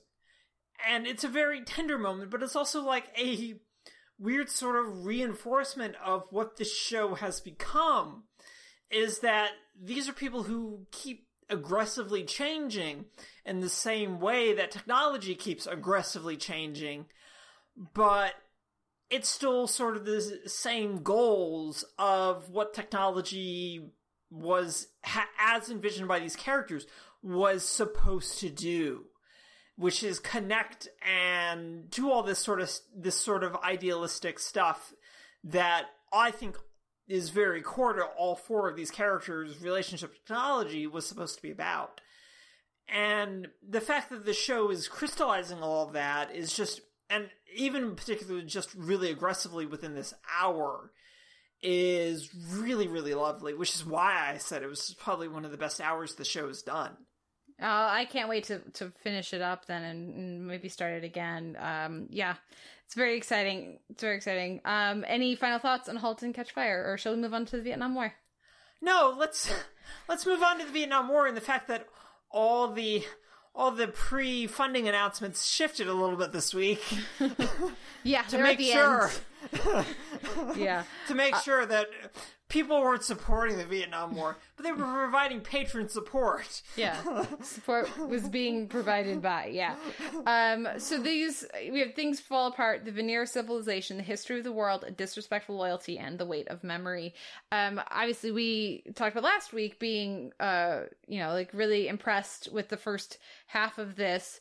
Obviously we both kept up with it, so that says a lot, because again, it's 10 episodes each, the shortest of which is an hour and a half, so it's a lot of TV to watch. How did you feel the second half of these episodes went, or the documentary went, and was it able to maintain its balance and its perspective as we got on later in, I guess this documentary's take on the Vietnam War? Answering the second part first, yes, it really, particularly in The Weight of Memory, especially, maintains a degree of balance that I was really eager to see the show continue, because we spend a great deal of time on Vietnam during and immediately following the American withdrawal / evacuation of Vietnam. But also just like also going forward to its issues with the USSR, Russia, and also communist China, and the idea of a Vietnam's Vietnam happening. We didn't dive like deep into that, but we acknowledged like that this was something that happened immediately after the Americans' withdrawal. But this was very much a documentary about America and Vietnam, and so expanding beyond that was not what the show wanted to do. And I acknowledge that, and I accept that, and I think that was probably wise, because otherwise, then you're doing a Vietnam War strictly from a Vietnamese perspective, which I think would be really interesting and compelling, but is not what this project is. As for my degree of interest, I kind of stopped after the history of the world being very deeply engaged by this, mainly because, as I sort of talked about last week, is like I hit my limit of military history. I hit my limit of this type of history. I hit my limit. Okay. As much as I really enjoyed, however, the domestic emphasis on a disrespectful loyalty, which I think is one of the series' stronger hours, insofar as this is what I'm actively interested in. That overall, like, I was starting to fade really hard, and there was a part of me that just went, I kind of need a week off from this show. And then I will finish it, but then I was just like, but we're going to discuss it on the podcast, and I need to watch both of these episodes, so I'm going to watch them. But it still ended up being a really good and sweeping and thoughtful documentary, I thought, and I feel like we can just sort of talk about like the Weight of Memory by itself as its own individual unit, especially particularly the end in regards to the Vietnam War wall, as that moment is like deeply impactful. But how did you feel about this second half of the documentary? Did you remain engaged? Was there anything in particular that stood out to you as we finished it up? Yeah, I absolutely did. I because of life this week, I ended up having to watch episodes 9 and 10 and most of 8 today as we record. Okay. So it was a lot. It was a lot today. That is a lot. Yeah, but I was incredibly compelled. If anything, I got even more compelled as the series went along, which good. I didn't anticipate because I found the first half so compelling. And there was certainly a lot more I didn't know in the first half, or at least had never heard of. It's not like I knew everything they talked about, but just it was more familiar in the periphery of my understanding.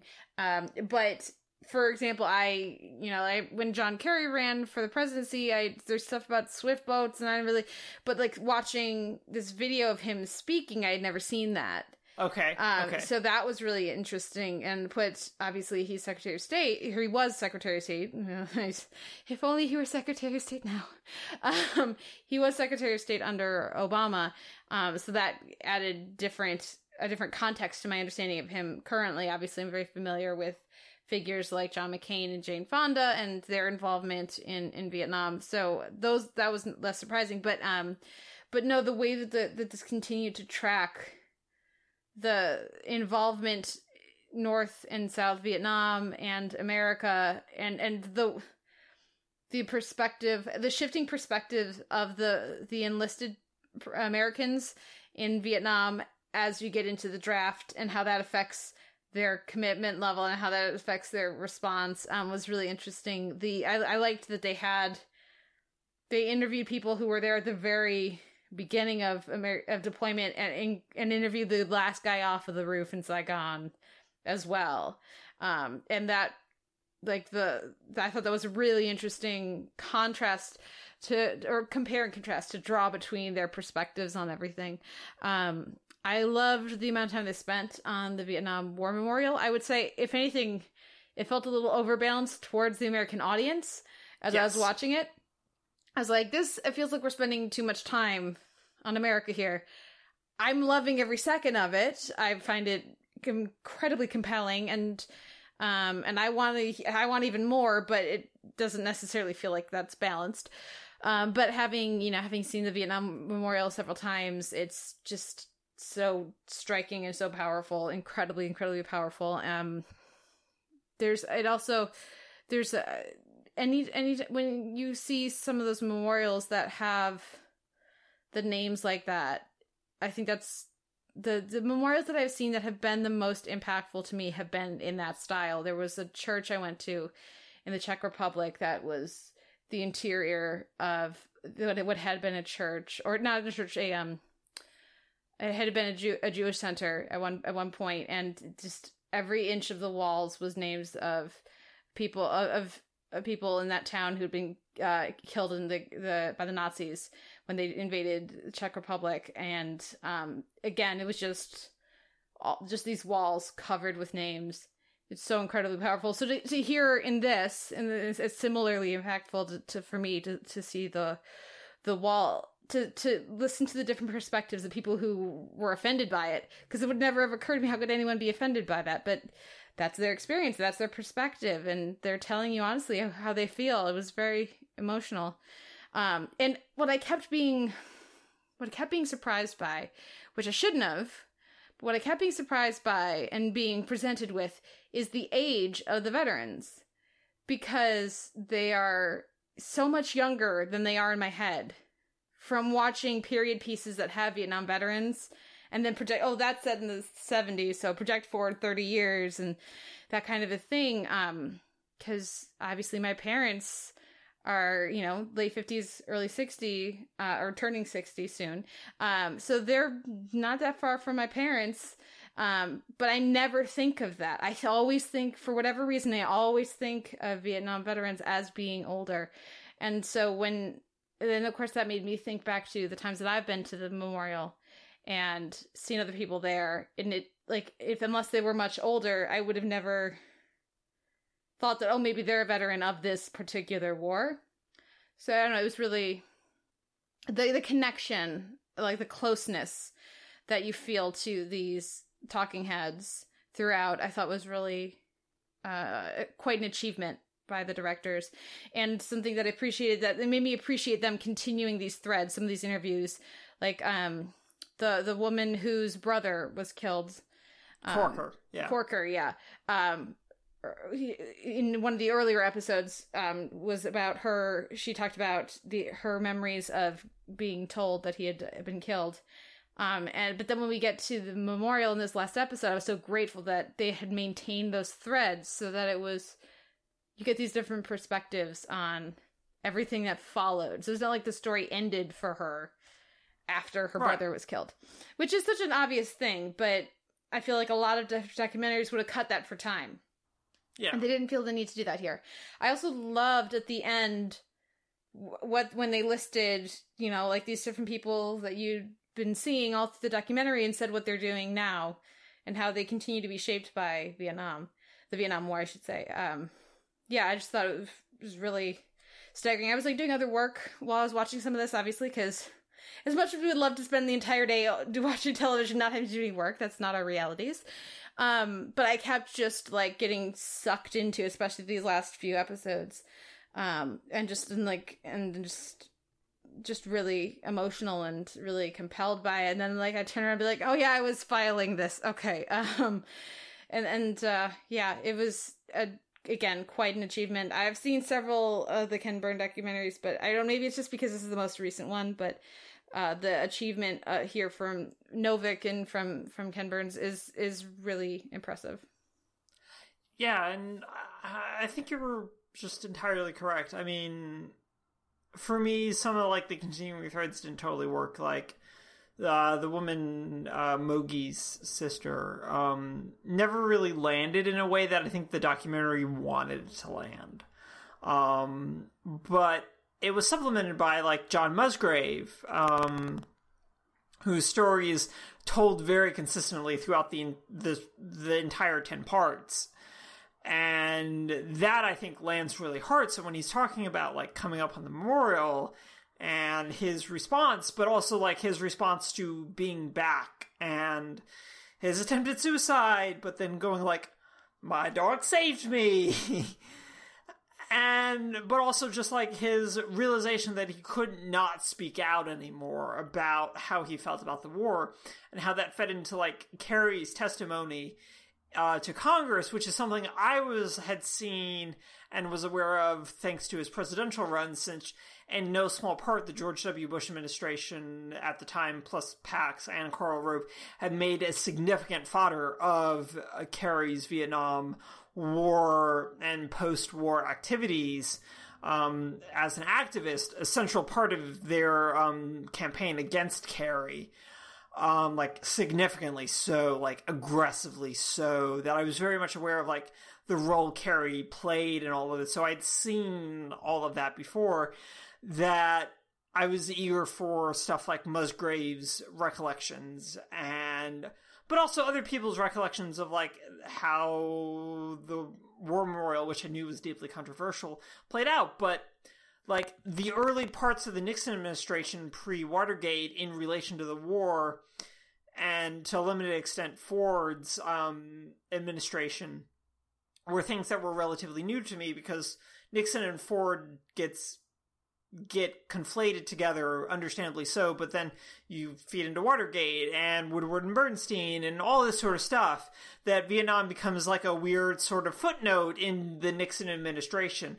So a lot of that was really interesting to me. So having the tapes of Nixon and Kissinger discussing the war was really fascinating, but I just kind of kept drifting back to more of the Vietnam politics of it, which were a little less familiar to me and really more compelling to me. And yeah, it was just, I really appreciated just how wide-ranging this was, really, in its whole.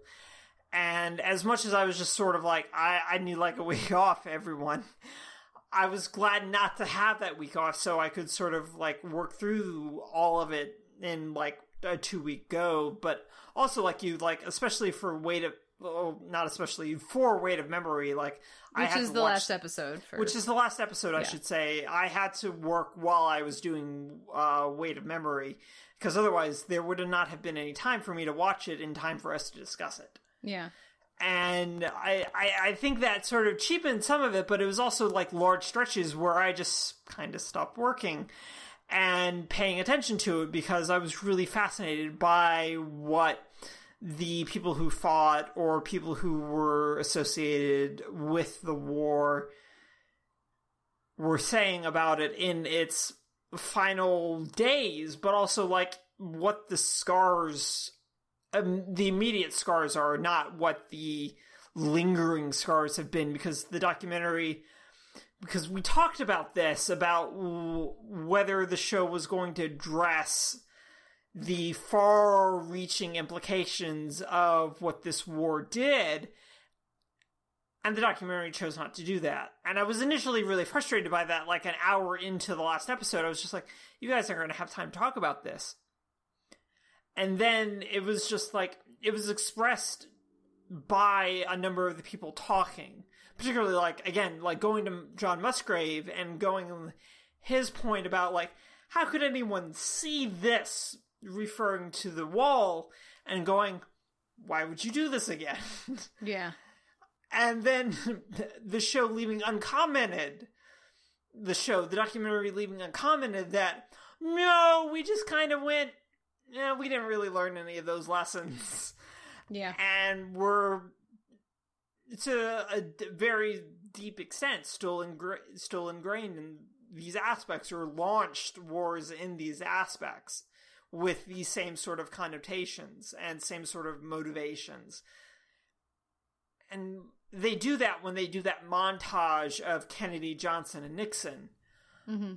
But they don't make it explicit. And I think there's a certain power to that. But I also sort of just wanted, guys, you just needed like 15 minutes. Mm-hmm.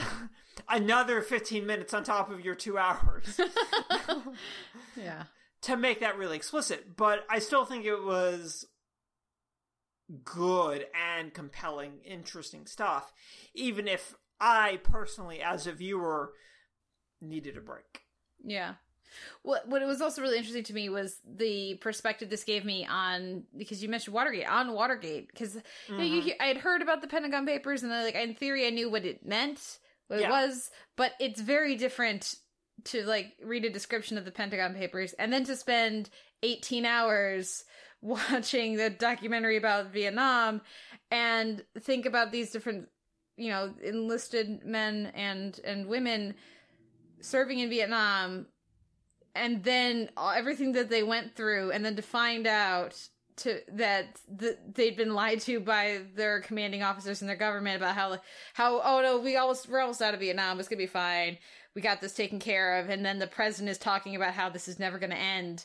Like the impact of that, of what that must have been to be a Gold Star family, to be a someone who was a prisoner of war, or somebody who was shot or wounded, or survived and managed to not have to not get captured or not be physically injured, but still have all of that mental trauma, and then to have on top of all of that, and you're these people that you trusted with your life and your morality, and if you're a religious person, your soul, were lying to you that whole time. To go from that right into Watergate, I mean, it gives it so much more power. That understand, I feel like I have a much better understanding than I did before of some of what that felt like.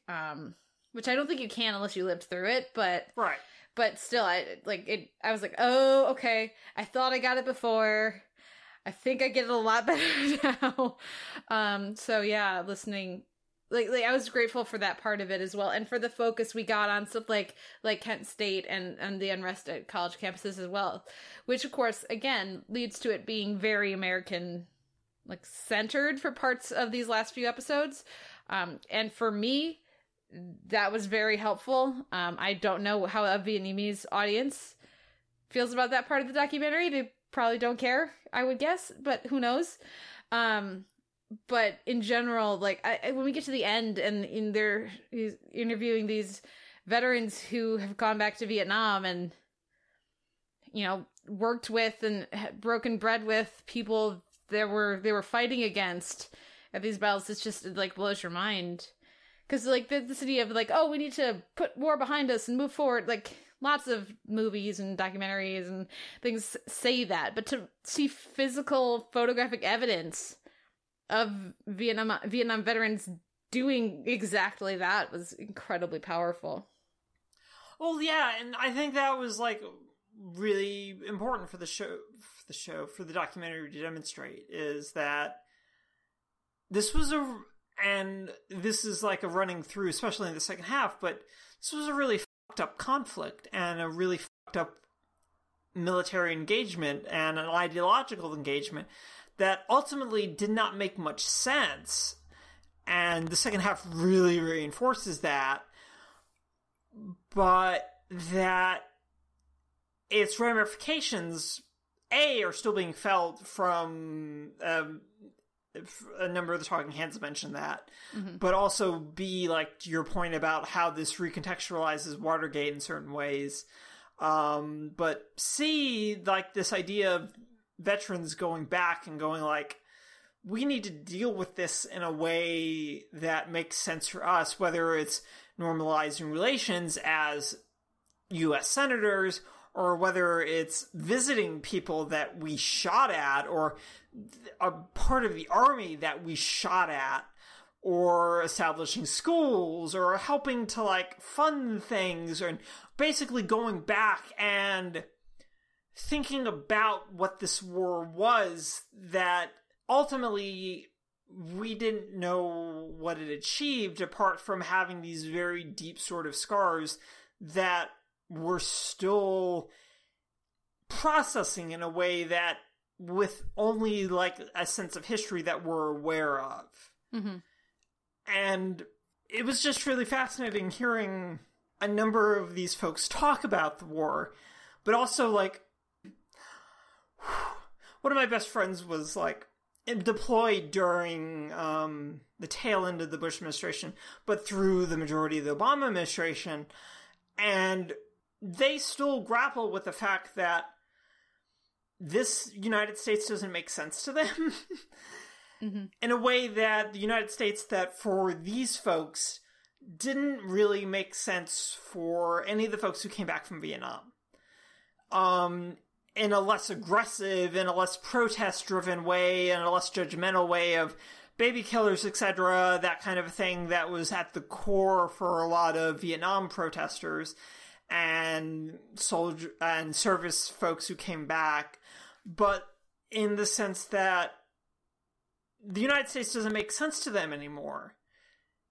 And that while that person doesn't feel isolated, in part because, like, whenever they have a question, especially, like, during the election season, they would, like, come to me or come to a couple of their friends with, like, questions of, like, how did this happen again? How did this occur? And it's just, like, you watching this and then having conversations with this person that's very significant part of my life in my mind and going, like, we're just repeating all of this over again in very weird ways, that it just, part of it's hit harder than others, but it displays and demonstrates the significance of not recontextualizing, but contextualizing both history and how that contextualizes us today and how really important that is. Yeah.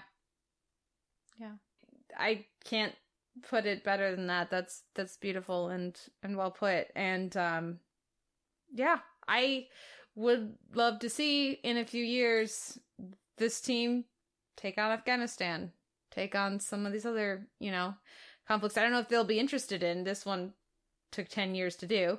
Yeah. But I certainly... But at 10 years, like, I mean, we need something like that now, but at 10 years, I can't even imagine how badly we would need it. Are we gonna... That's great, because that's assuming we're gonna be here in 10 years. Yay! I mean, to be fair, you'll probably be here in 10 years. God knows if I will be. Good times. It's a stressful time to be alive. Okay. Noel, we both recommend Vietnam War to our listeners. Yes. That's not a difficult question. The difficult question is, what wins your week in reality and drama? The second half of the Vietnam War or this week's amazing *Halt and Catch Fire*? So, I'm going to say both. Watch Vietnam War at a pace that works for you, as opposed to 90 minutes to 2 hours every day not every day, but for 10 days out of 14. But also, *Halt and Catch Fire* basically delivered probably its best hour ever, I want to say. Mm-hmm. So, I'll split the difference. I guess you give it to Vietnam unless you watch, like, something else that really spoke to you this week. Well, no, Vietnam War, and if I had seen the entirety of *Halt and Catch Fire*, I might have a different opinion, but based on the first half of the episode, I'll give it to the Vietnam War. And I think that's an excellent point about watch it at the pace that's appropriate for you. You can watch all of it on pbs.org website. They have the broadcast version, they have an explicit language version, and they have a Vietnamese subtitles version. Oh, very cool. Yeah, that's great. Yeah, so do seek it out. Just, be prepared for just tears just streaming down your face, especially when you get to particularly emotional parts. For me, it was the last few episodes. I've just, like, turn around, they would just be tears. I'd be like, I don't know when these started, but they're going now. So it's very emotional, but as it should be, as any, attempt to understand and grapple with the Vietnam War should be. So we're gonna take a little break, get some tissues, have some water, and come back and talk about a different kind of battle, and that's Star Trek Discovery, the Vulcan Hello, and Battle at the Binary Stars. So we'll be right back after this. We strive toward this dream of peace, where all species can share common ground. Yet no dream will protect us from you. We have been waiting for someone worthy of our attention.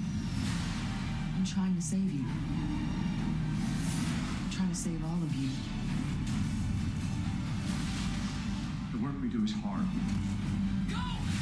It's not without sacrifice. We are a long way from home. But I know that it is a sacrifice worth making.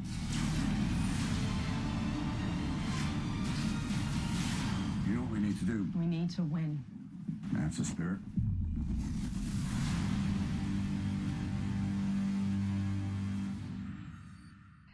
We're back with the Televerse. This is Kate Culver, joined as ever by Noel Kirkpatrick, and this week we are spotlighting the first 2 episodes of the new Star Trek Discovery series.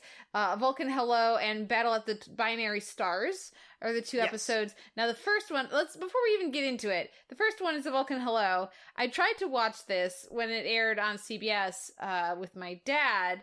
I was really looking forward to that because, of course, I grew up watching TNG with my dad, and we even powered through some Voyager, certainly a bunch of DS9 together. So it was going to be really nice. And then the frickin' CBS football thing hit, and the first 20 minutes of the recording were 60 minutes, and obviously, like, all they need to do is to, like, direct, like, on demand and TiVo and stuff to put up a prompt that says, frequently there's a football delay, would you like to record extra time? This is what happens when you try to record the Emmys or the Oscars. It's like, this has been flagged as something that might run late. Do you want extra time? If they had done that, I'd been like, football, obviously, yes, I do. And then I could have watched this with my dad, but instead, it was a whole thing. Now, as I understand it, Noel, on the West Coast, this is not a concern. It's not a concern, and it's amazing. No, like, all the football's done by the time, like, the CBS national feed starts airing 60 Minutes. And so, well, I didn't watch this live because I was not that super excited about this, Kate. My recording started on time. It was all good. Okay. And like I noticed this like last season when I was watching something I think randomly on CBS over on a Sunday, and I just went, "Oh, that's what this is like not to have my shit delayed by football. This is pretty cool. I wish I was watching Good Wife while I was on the West Coast."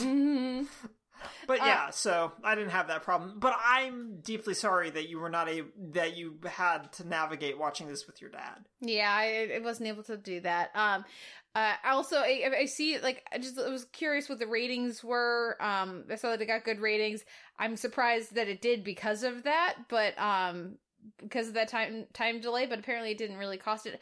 I would be very, very curious to see if this is enough. This first episode was enough to get people to subscribe to All Access who didn't already like subscribe to it for The Good Fighter. Because I would be very surprised if it was enough, frankly. And I'm tipping my hand here a little bit.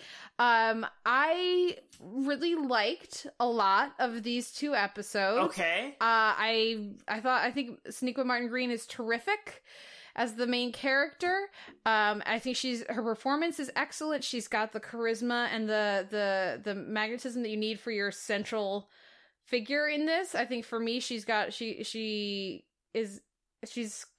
enough of a star, right? That's what you want in that central figure. I really liked the kind of bitchiness of the Doug Jones character. Sorry, the dynamic they had set up there. Michelle Yeoh is awesome. The central conflict of this character, of the Sonequa Martin Green character, of Michael being a human who's been raised by Vulcans, I think is a fun parallel to draw to somebody like Worf, obviously, who is Klingon raised by humans, or obviously Spock in the original Trek. But here's the thing. I know that they wanted to do something different with this show, and they wanted to not just have another ship with another captain and doing that. When they finish the second episode here, I'm curious what you thought, Noel, but for me, I was like, I don't care. Can't she just be on the ship having adventures, please, with Michelle Yeoh as the captain? I mean, I'm a big fan of Jason Isaacs, who will show up at some point, but I was like, wait, why? When I saw the opening credits, I was like, why are they doing this, I mean, I guess it's okay, but it seems like it's, oh, you know what? It's because they're gonna kill Michelle Yeoh, which we all know they're gonna do. And then when they introduce Jason Isaacs at the end and the new ship, then we'll have the real credits and the real theme song. And then we get to the end of the second episode, it's like, oh no, we're gonna do a whole trial and a whole, I don't care about any of this. Just get this interesting character onto a ship and adventures in space, please. So maybe I'm just not original enough, maybe I'm not creative enough, but I really was surprised at how, despite liking a lot of the elements of this 2-part premiere, how checked out I was by the end, because I don't care to follow her misadventures. I thought this was really bad. Okay. Like, I tweeted that it reminded me a lot about, like, Mass Effect, which is a really good video games, well, was a really good video game series. It's not anymore, because Andromeda sucked, but this was just aggressively bad for me in a lot of ways. Like, there were instances of spectacle I really enjoyed and special effects, like an uncloaked Klingon ship crashing into a Federation ship. I thought was kind of pretty cool. But then there was also stuff like Michael doing a Vulcan nerve pinch on Michelle Yeoh and committing mutiny at the end of the first episode. And that's when I realized, I was just like, oh, our protagonist is the antagonist in literally any other Trek episode who needs a stern talking to from Kirk or Picard. She's Ensign Ro. Right, and I just went, this isn't what I turned into Star Trek for? Yeah. This isn't what Star Trek is for me. And, like, every time I talked about it with someone else, I always prefaced it by saying, like, Star Trek is not a massive intellectual property for me. This is not a franchise that means a significant amount to me. Next Generation as a whole means a lot to me, as I really love Next Generation, and that I identify with a number of the characters, and that a number of people like my age, like, Next Generation is our thing. But I was always more of a Star Wars fan than a Star Trek fan, like, as a broad microscope, and Kate's shaking her head. Boo! I mean, Boo. I like Star Wars, but not the prequels, but still, but boo! Boo-boo! And I understand that. I appreciate that. So, like, this idea of, like, Star Trek to me is very driven by what basically Next Generation is, and to a lesser extent what the original series is. I don't really feel like Discovery is either of those things. And it was really frustrating watching this sort of like, we're gonna shoot someone out of a ship, and we're gonna have them do a quick circle around the ship, and we're gonna have an inadvertent military conflict, and all this stuff, and then just the fact that this takes place 10 years before the original series just boggles my brain, Kate, on a timeline continuity level. On the technology continuity level? And from a costuming level, it just hurts my brain a lot. But that's neither here nor there, unless we want to get really nitty-gritty. But for these 2 episodes, I just went... It was really weird for me that the show wanted me to root for someone who would be an antagonist, basically. Okay. Within the Star Trek universe, and like an episodic Star Trek universe type of thing. And I think there's plenty of drama to be mined with that. And I think, to your point, that Martin Green is really will hopefully be really good. I feel like the only person or only actor who's deeply comfortable with anything happening in this is Doug Jones. Mm-hmm. As Saru is like the only one who's deeply comfortable with anything that's happening in these 2 episodes. I got this, guys. This is my realm. Doug Jones is very much like, oh, thank God I can be under prosthetics, because I did like 2 or 3 episodes of like Arrow and Flash without prosthetics, and it was deeply uncomfortable for me. But now I have like an alien to play, and it works. As a viewer, I really wish we'd gotten to see more of him without prosthetics. Listeners may remember, I was very excited to see Doug Jones without prosthetics for once. But that's interesting. I didn't have as negative a reaction as you did to her as the central figure. And I don't think that I think they misjudged the move of her Vulcan nerve pinch on the captain, because They wanted to go for something shocking, clearly, but I think they Right. misjudged our level of commitment to her and to the relationship. Right, they do, because it happens so fucking quickly. Yeah. And it's just like, I don't buy this at all as a betrayal, because I barely know either of these people. Yeah, I just kept thinking of, like, imagine this is Riker and Picard, Right. like, in seasons, whatever, you know, like that kind of a thing, the dynamic. Now imagine if they had done... I don't know if they Done would have this been willing to in do a it, but counter and imagine if they had Farpoint. done a season of the show, and then they had ended the season with this. Yeah. Then we'd be invested in it. Then it would have been shocking. Then people would have been really upset they killed the show, or maybe they would have felt like they knew the characters by then, so this motivation made sense and everything. But yeah, it certainly doesn't work as well as they want it to, but I do think they did enough groundwork for me to understand her. No? Yes. Yeah, but the fact that they have to do so much heavy lifting to justify that in the first episode... Yeah, it's too much to put on a first episode. It's way too much to put on a first episode, and I think it explains why so much of that first episode for me feels really stilted, because it's so much expository speak, and so much, this is how we feel about one another, and this is how we feel about the Federation, and Kate, I could really do without Sarek being involved in any of this. Could have literally been any Vulcan. But no, it's just like, we need some connection, so Sarek, we guess? And it's just like, oh, God, no, I did not need this to be Sarek. I will say that I liked the well, yeah, I agree. I like the uniforms, though the lack of the color thing is very strange. That's why would you jettison that in your costuming? Like, anyways, Like, Enterprise has it, for the love of God. yeah, it's very strange.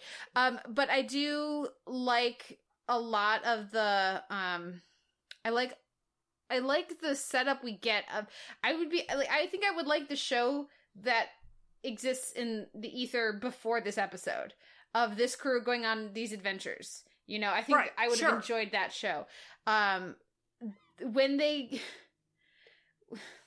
set up, oh, the one thing you can't do is you can't kill him because then he becomes a martyr, and then they have her do that, and it's just so heavy-handed, and also to kill Michelle Yeoh. They didn't need to kill Michelle Yeoh. The only reason they kill Michelle Yeoh is so that she will have enough motivation to do the one thing she knows she shouldn't do, but it doesn't make any sense because we don't know the character well enough to first give her the, okay, you betrayed your captain, and then immediately after be like, okay, you also know that this is the one thing that you can't do and you're gonna do it. You know, like, I don't think you get to necessarily do both if they aren't coming from the same place. One is coming from pure logic, one's coming from pure emotion, and maybe that's what they're looking for, the parallel of those two things, the two extremes of the pure logic of the Vulcans and the pure emotion of theoretically the humans. But like, it's not, I don't get the sense that was an intentional counterpoint they were trying to draw. I feel like I'm doing the heavy lifting there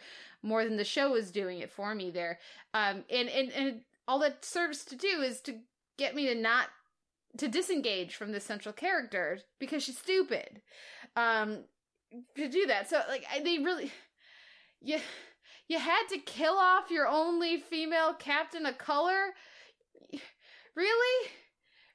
So, You could right, just have our main character get, be right, but then get, in that it just deteriorated, started the war, and now she's a mutineer, so she gets kicked. Like, there are so many other ways you could have done this without killing Michelle Yeoh, and oh god, it's just really frustrating. I know that I shouldn't be wondering about this, but I can't help but wonder where the points of conflict were with Fuller and the rest of the creative team. I want to think that that's the kind of thing he wouldn't wanted to do, but who knows? But maybe it's something that's coming later in the season that was their butting heads. I know a big sticking point, according to one of the article, I think it was at Entertainment Weekly, talking about his split with the show, was that he insisted on Sonequa Martin Green for the lead, which delayed the filming because she was doing Walking Dead. It's just, I feel like there are better ways to get to where they went than this, at least based on these first 2 episodes.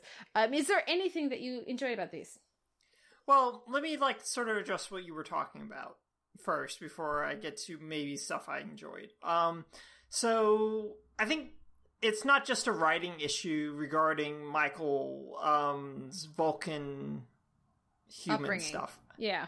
I think that Martin Green really struggles to reconcile both of those impulses in a way that works, especially within the confines of these episodes. And that's going to be a really difficult balance for her to achieve, especially when you consider that the show, I suspect, is going to make this a much bigger part of Michael's characterization than they necessarily did Spock's. Mm-hmm. And which I think is very much what's going to happen here. Based on, again, on the fact that she commits mutiny for emotional reasons, but then is able to convince the ship's computer to logically allow her to escape her prison cell. Mm-hmm. Which is cool. Mm-hmm. But neither the show nor the performer are able to reconcile how these two elements are supposed to work in tandem, can only conceptualize them in isolation from one another. And that's a major problem from just a conceptualization standpoint. Mm-hmm. To your point about Michelle Yeoh, my friend was watching it with a couple of her friends Wednesday, and she texted me, and this is the best explanation for everything that happened with Michelle Yeoh's character, is Michelle Yeoh deserves a real Star Trek. Yeah. And God Lord does she.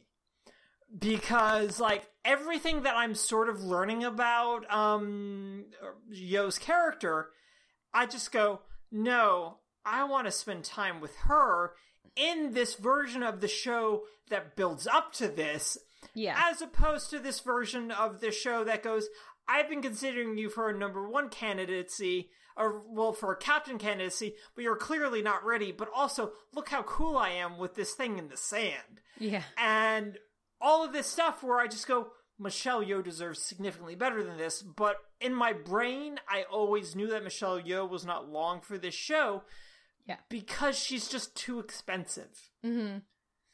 If this was on Netflix, then I would totally be sort of surprised if they killed Michelle Yeoh off 2 episodes in. But because it's not Netflix and it's CBS All Access and they don't have that kind of money, they can afford to pay a multinational superstar like Michelle Yeoh, but particularly a superstar with her cachet in the Chinese market. I'm not surprised. I'm deeply disappointed, but I'm not surprised. Well, as soon as it was announced that she was playing a captain and she was recurring, and Jason Isaacs was also playing a captain. Exactly. It's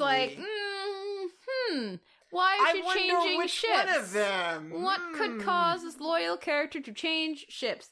So there's that. But the other thing is, they didn't need to kill the character to write her off.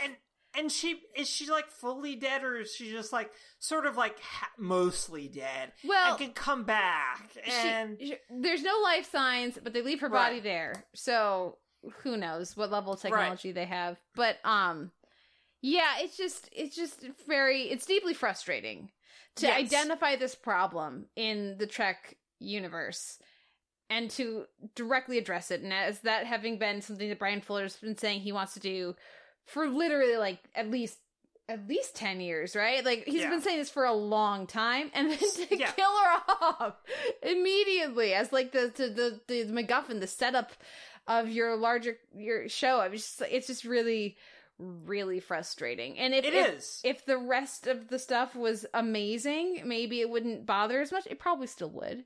But Yeah. like everything, no, what have we not talked about? We're like 20 minutes into our discussion here. Have we mentioned the Klingons? No, because what we get here with them is really stupid. Why did they redesign the Klingons? Well, see, that's the thing is, like, I have to defer to you on this, because it's just like, I'm thanks to Enterprise, I'm sort of aware of, like, Klingons and makeups and that sort of thing, because here's where I admit, I don't think I've actually ever seen a Klingon episode of TOS. Oh, well, yeah, but they look different in TOS than they do in TNG. TNG took care of that. It was really funny. Yeah.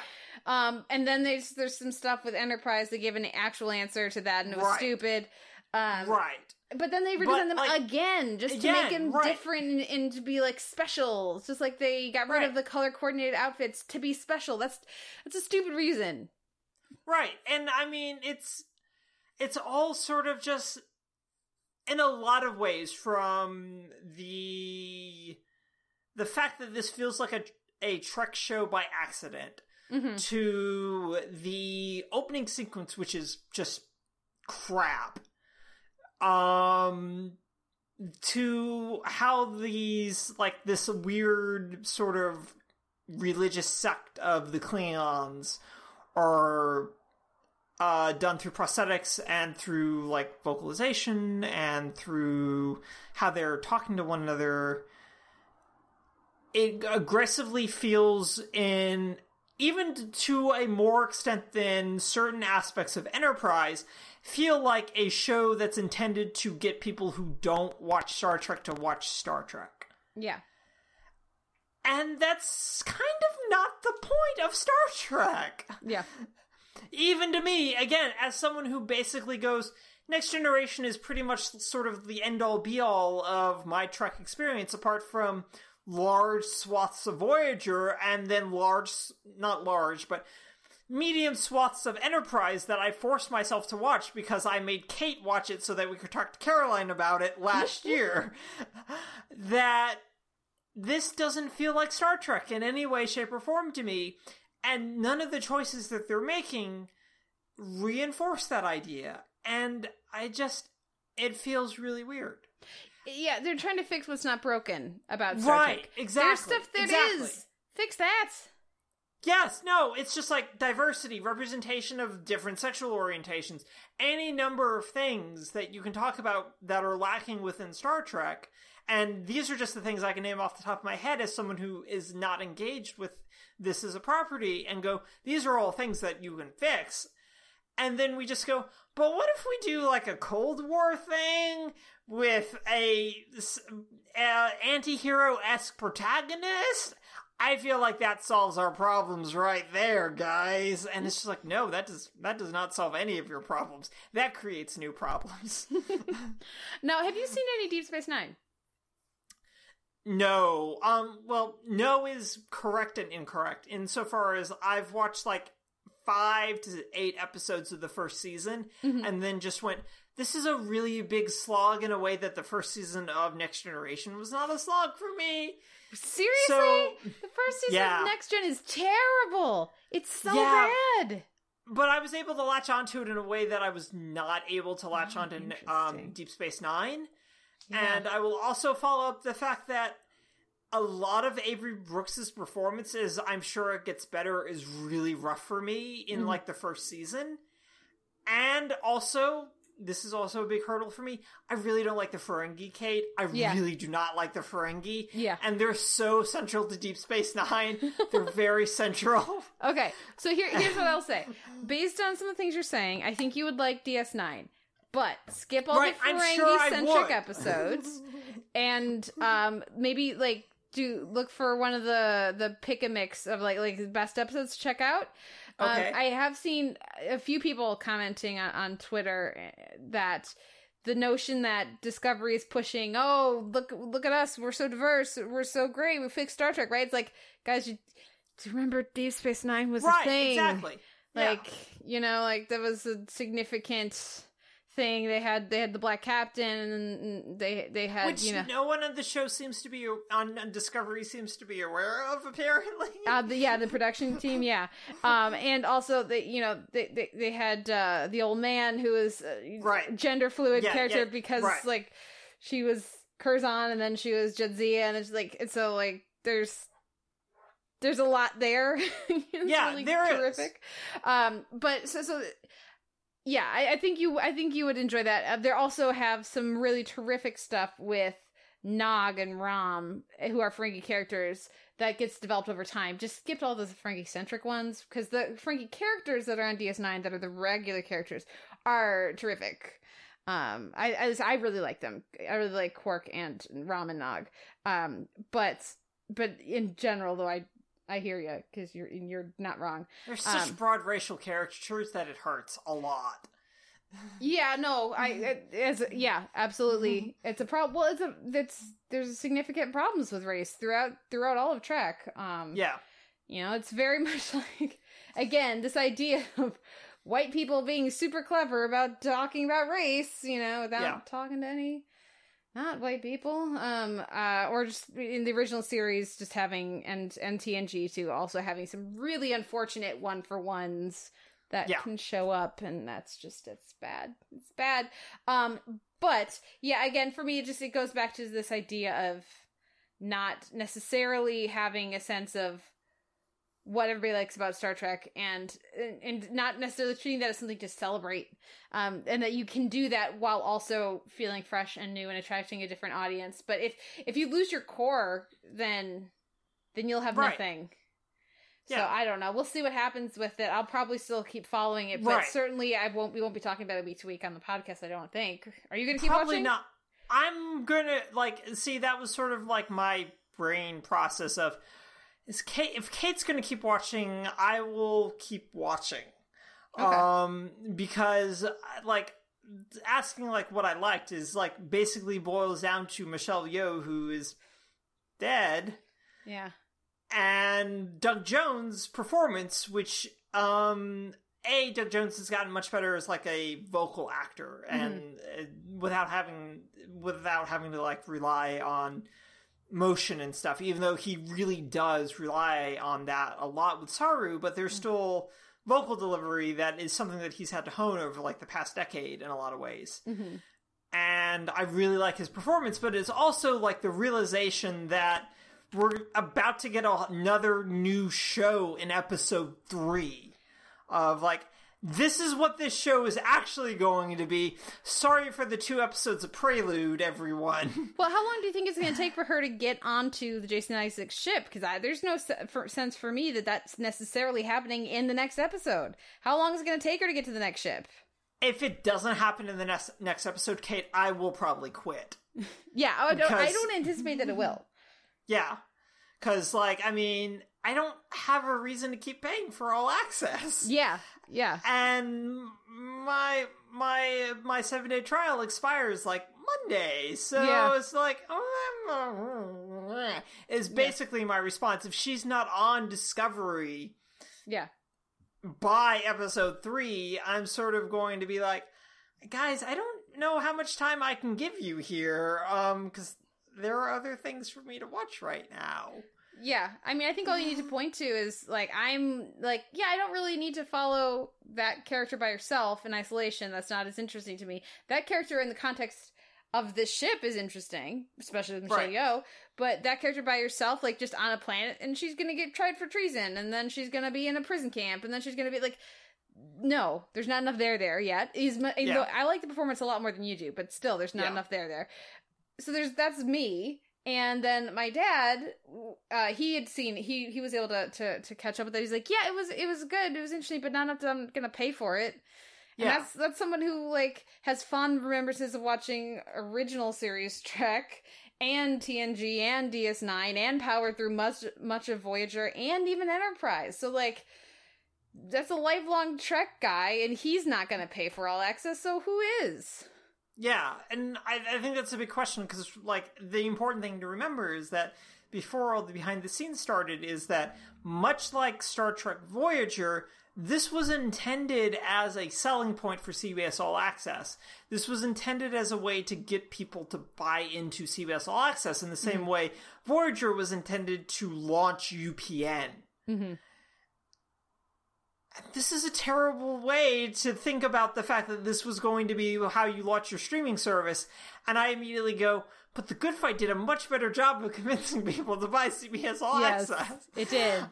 And yeah, because I mean, we haven't even talked about like the show's aesthetics and the fact that the Shinzu is apparently a really old ship. And I promptly went, that doesn't seem right in any way, shape, or form, because that bridge is fucking massive, Kate, and seems entirely designed to emphasize lens flares, as opposed to literally anything else. Yeah. Well, and we also haven't talked about it, but it's disheartening to me that this is the first bad Star Trek theme. Because the Enterprise theme doesn't exist because it's that horrible. But the Star Trek theme for this, and I enjoy Jeff Russo. It's composed by Jeff Russo. He's done a lot of really terrific compositions and composing on TV over the past like decade. But like, it starts promisingly. It starts to do like the TNG opening, and then it goes up instead of going down. But then it goes into this other thing that's like there's no melody, and it's just like I don't know what that is. No, there's nothing to it. And it's complemented for me like by the visuals of going like, here's a tricorder, here's a spacesuit, here's a phaser, and it's just like, I know what all this stuff is. Literally everyone knows what this stuff is. Yeah. Well, and that was then my theory is like, oh, when she gets to the Discovery, the show will click in, and then maybe there's a I would like to believe that there's not, because it costs too much. But like this idea that now we're going to have the real theme song and the real opening credits and like that, you know, but it's just, again, why are you, like when an Enterprise is like, you know what we need a pop song for our theme song. It's like, you're breaking what was not broken. You're fixing what was not broken. Same thing you hear. Yeah. They're like, we need to go back to the instrumental theme because everybody hated the Enterprise one. It's like, yes. Now, if you remember, all the other Star Trek themes had this sense of adventure and energy to their themes and momentum, and it got you excited to watch what you were going to see next. And there was a stateliness to the DS9 theme because that was about much more politics and there was a lot more like energy and old, like with the weird to the original Star Trek because it was more experimental and new. Like I honestly, somebody please pay me to write an analysis of the different Star Trek themes. I tweeted about this. I would love to get paid to do that, and I absolutely have the expertise to do it.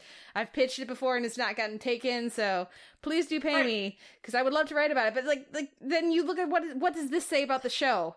Nothing. It doesn't say anything, and like I keep going back to like even. Like, Voyager's opening, and I like the Voyager opening, like, song perfectly fine. Yeah. But I like that image of Voyager cutting through that nebula cloud. Yeah. Because that's Voyager right there. Yeah. That entire, that shot of Voyager piercing through that cloud, that's Voyager. That's all you need is them piercing through the literal murky unknown. That's all you need. That's Voyager. Perfect. Yeah. And there's no sense of what Discovery is because there's no sense of Discovery. Yeah. Yep. So many problems. Okay, well, this ended up being a lengthier conversation than we thought we were going to have about this one. It's okay, though, because it was for me deeply frustrating. Yeah. But I'm glad that you, as a much more, like, invested Star Trek fan, was a little warmer on it than I was, because every time I talked to someone I was just like, but I really want to know what Kate thought. Yeah, we'll see what happens with it. If we end up watching the whole season, maybe we'll do a end of season. It's 15 discussion. Episodes. It's 15. We'll see. Yeah. Let's not get too let's not get too hot on that. But I do look forward to talking with some friends of the show who are big Trekkies about this one, and hopefully listeners, if you're a Trekkie or Trekker or etc., reach out and let us know what you thought of this. Are we alone? I don't think we're alone. I haven't sought out a bunch of reviews. I try not to seek out too many reviews so I don't end up repeating other people, but I don't think we're alone on this one. Anyways, A few show notes. You can find a post for this episode over at theteleverse.org, which is the website for the podcast. You can reach us there, start up a conversation, let us know what you thought of the week's TV. You can find us on iTunes with an M4A chapter feed and MP3 unchaptered feed. And it should be fixed by now. I need to double check. But we had the feed changed. You might need to unsubscribe and resubscribe. I had to do that in my app, my podcast catching app, but then it was fine. Or you can click at the website in the post for this episode. You can click on the MP3 feed. Little tag says MP3 feed. Click on it, and that'll take you to the correct MP3 RSS feed, so you can subscribe to that, and then you'll know that you're staying caught up with the podcast.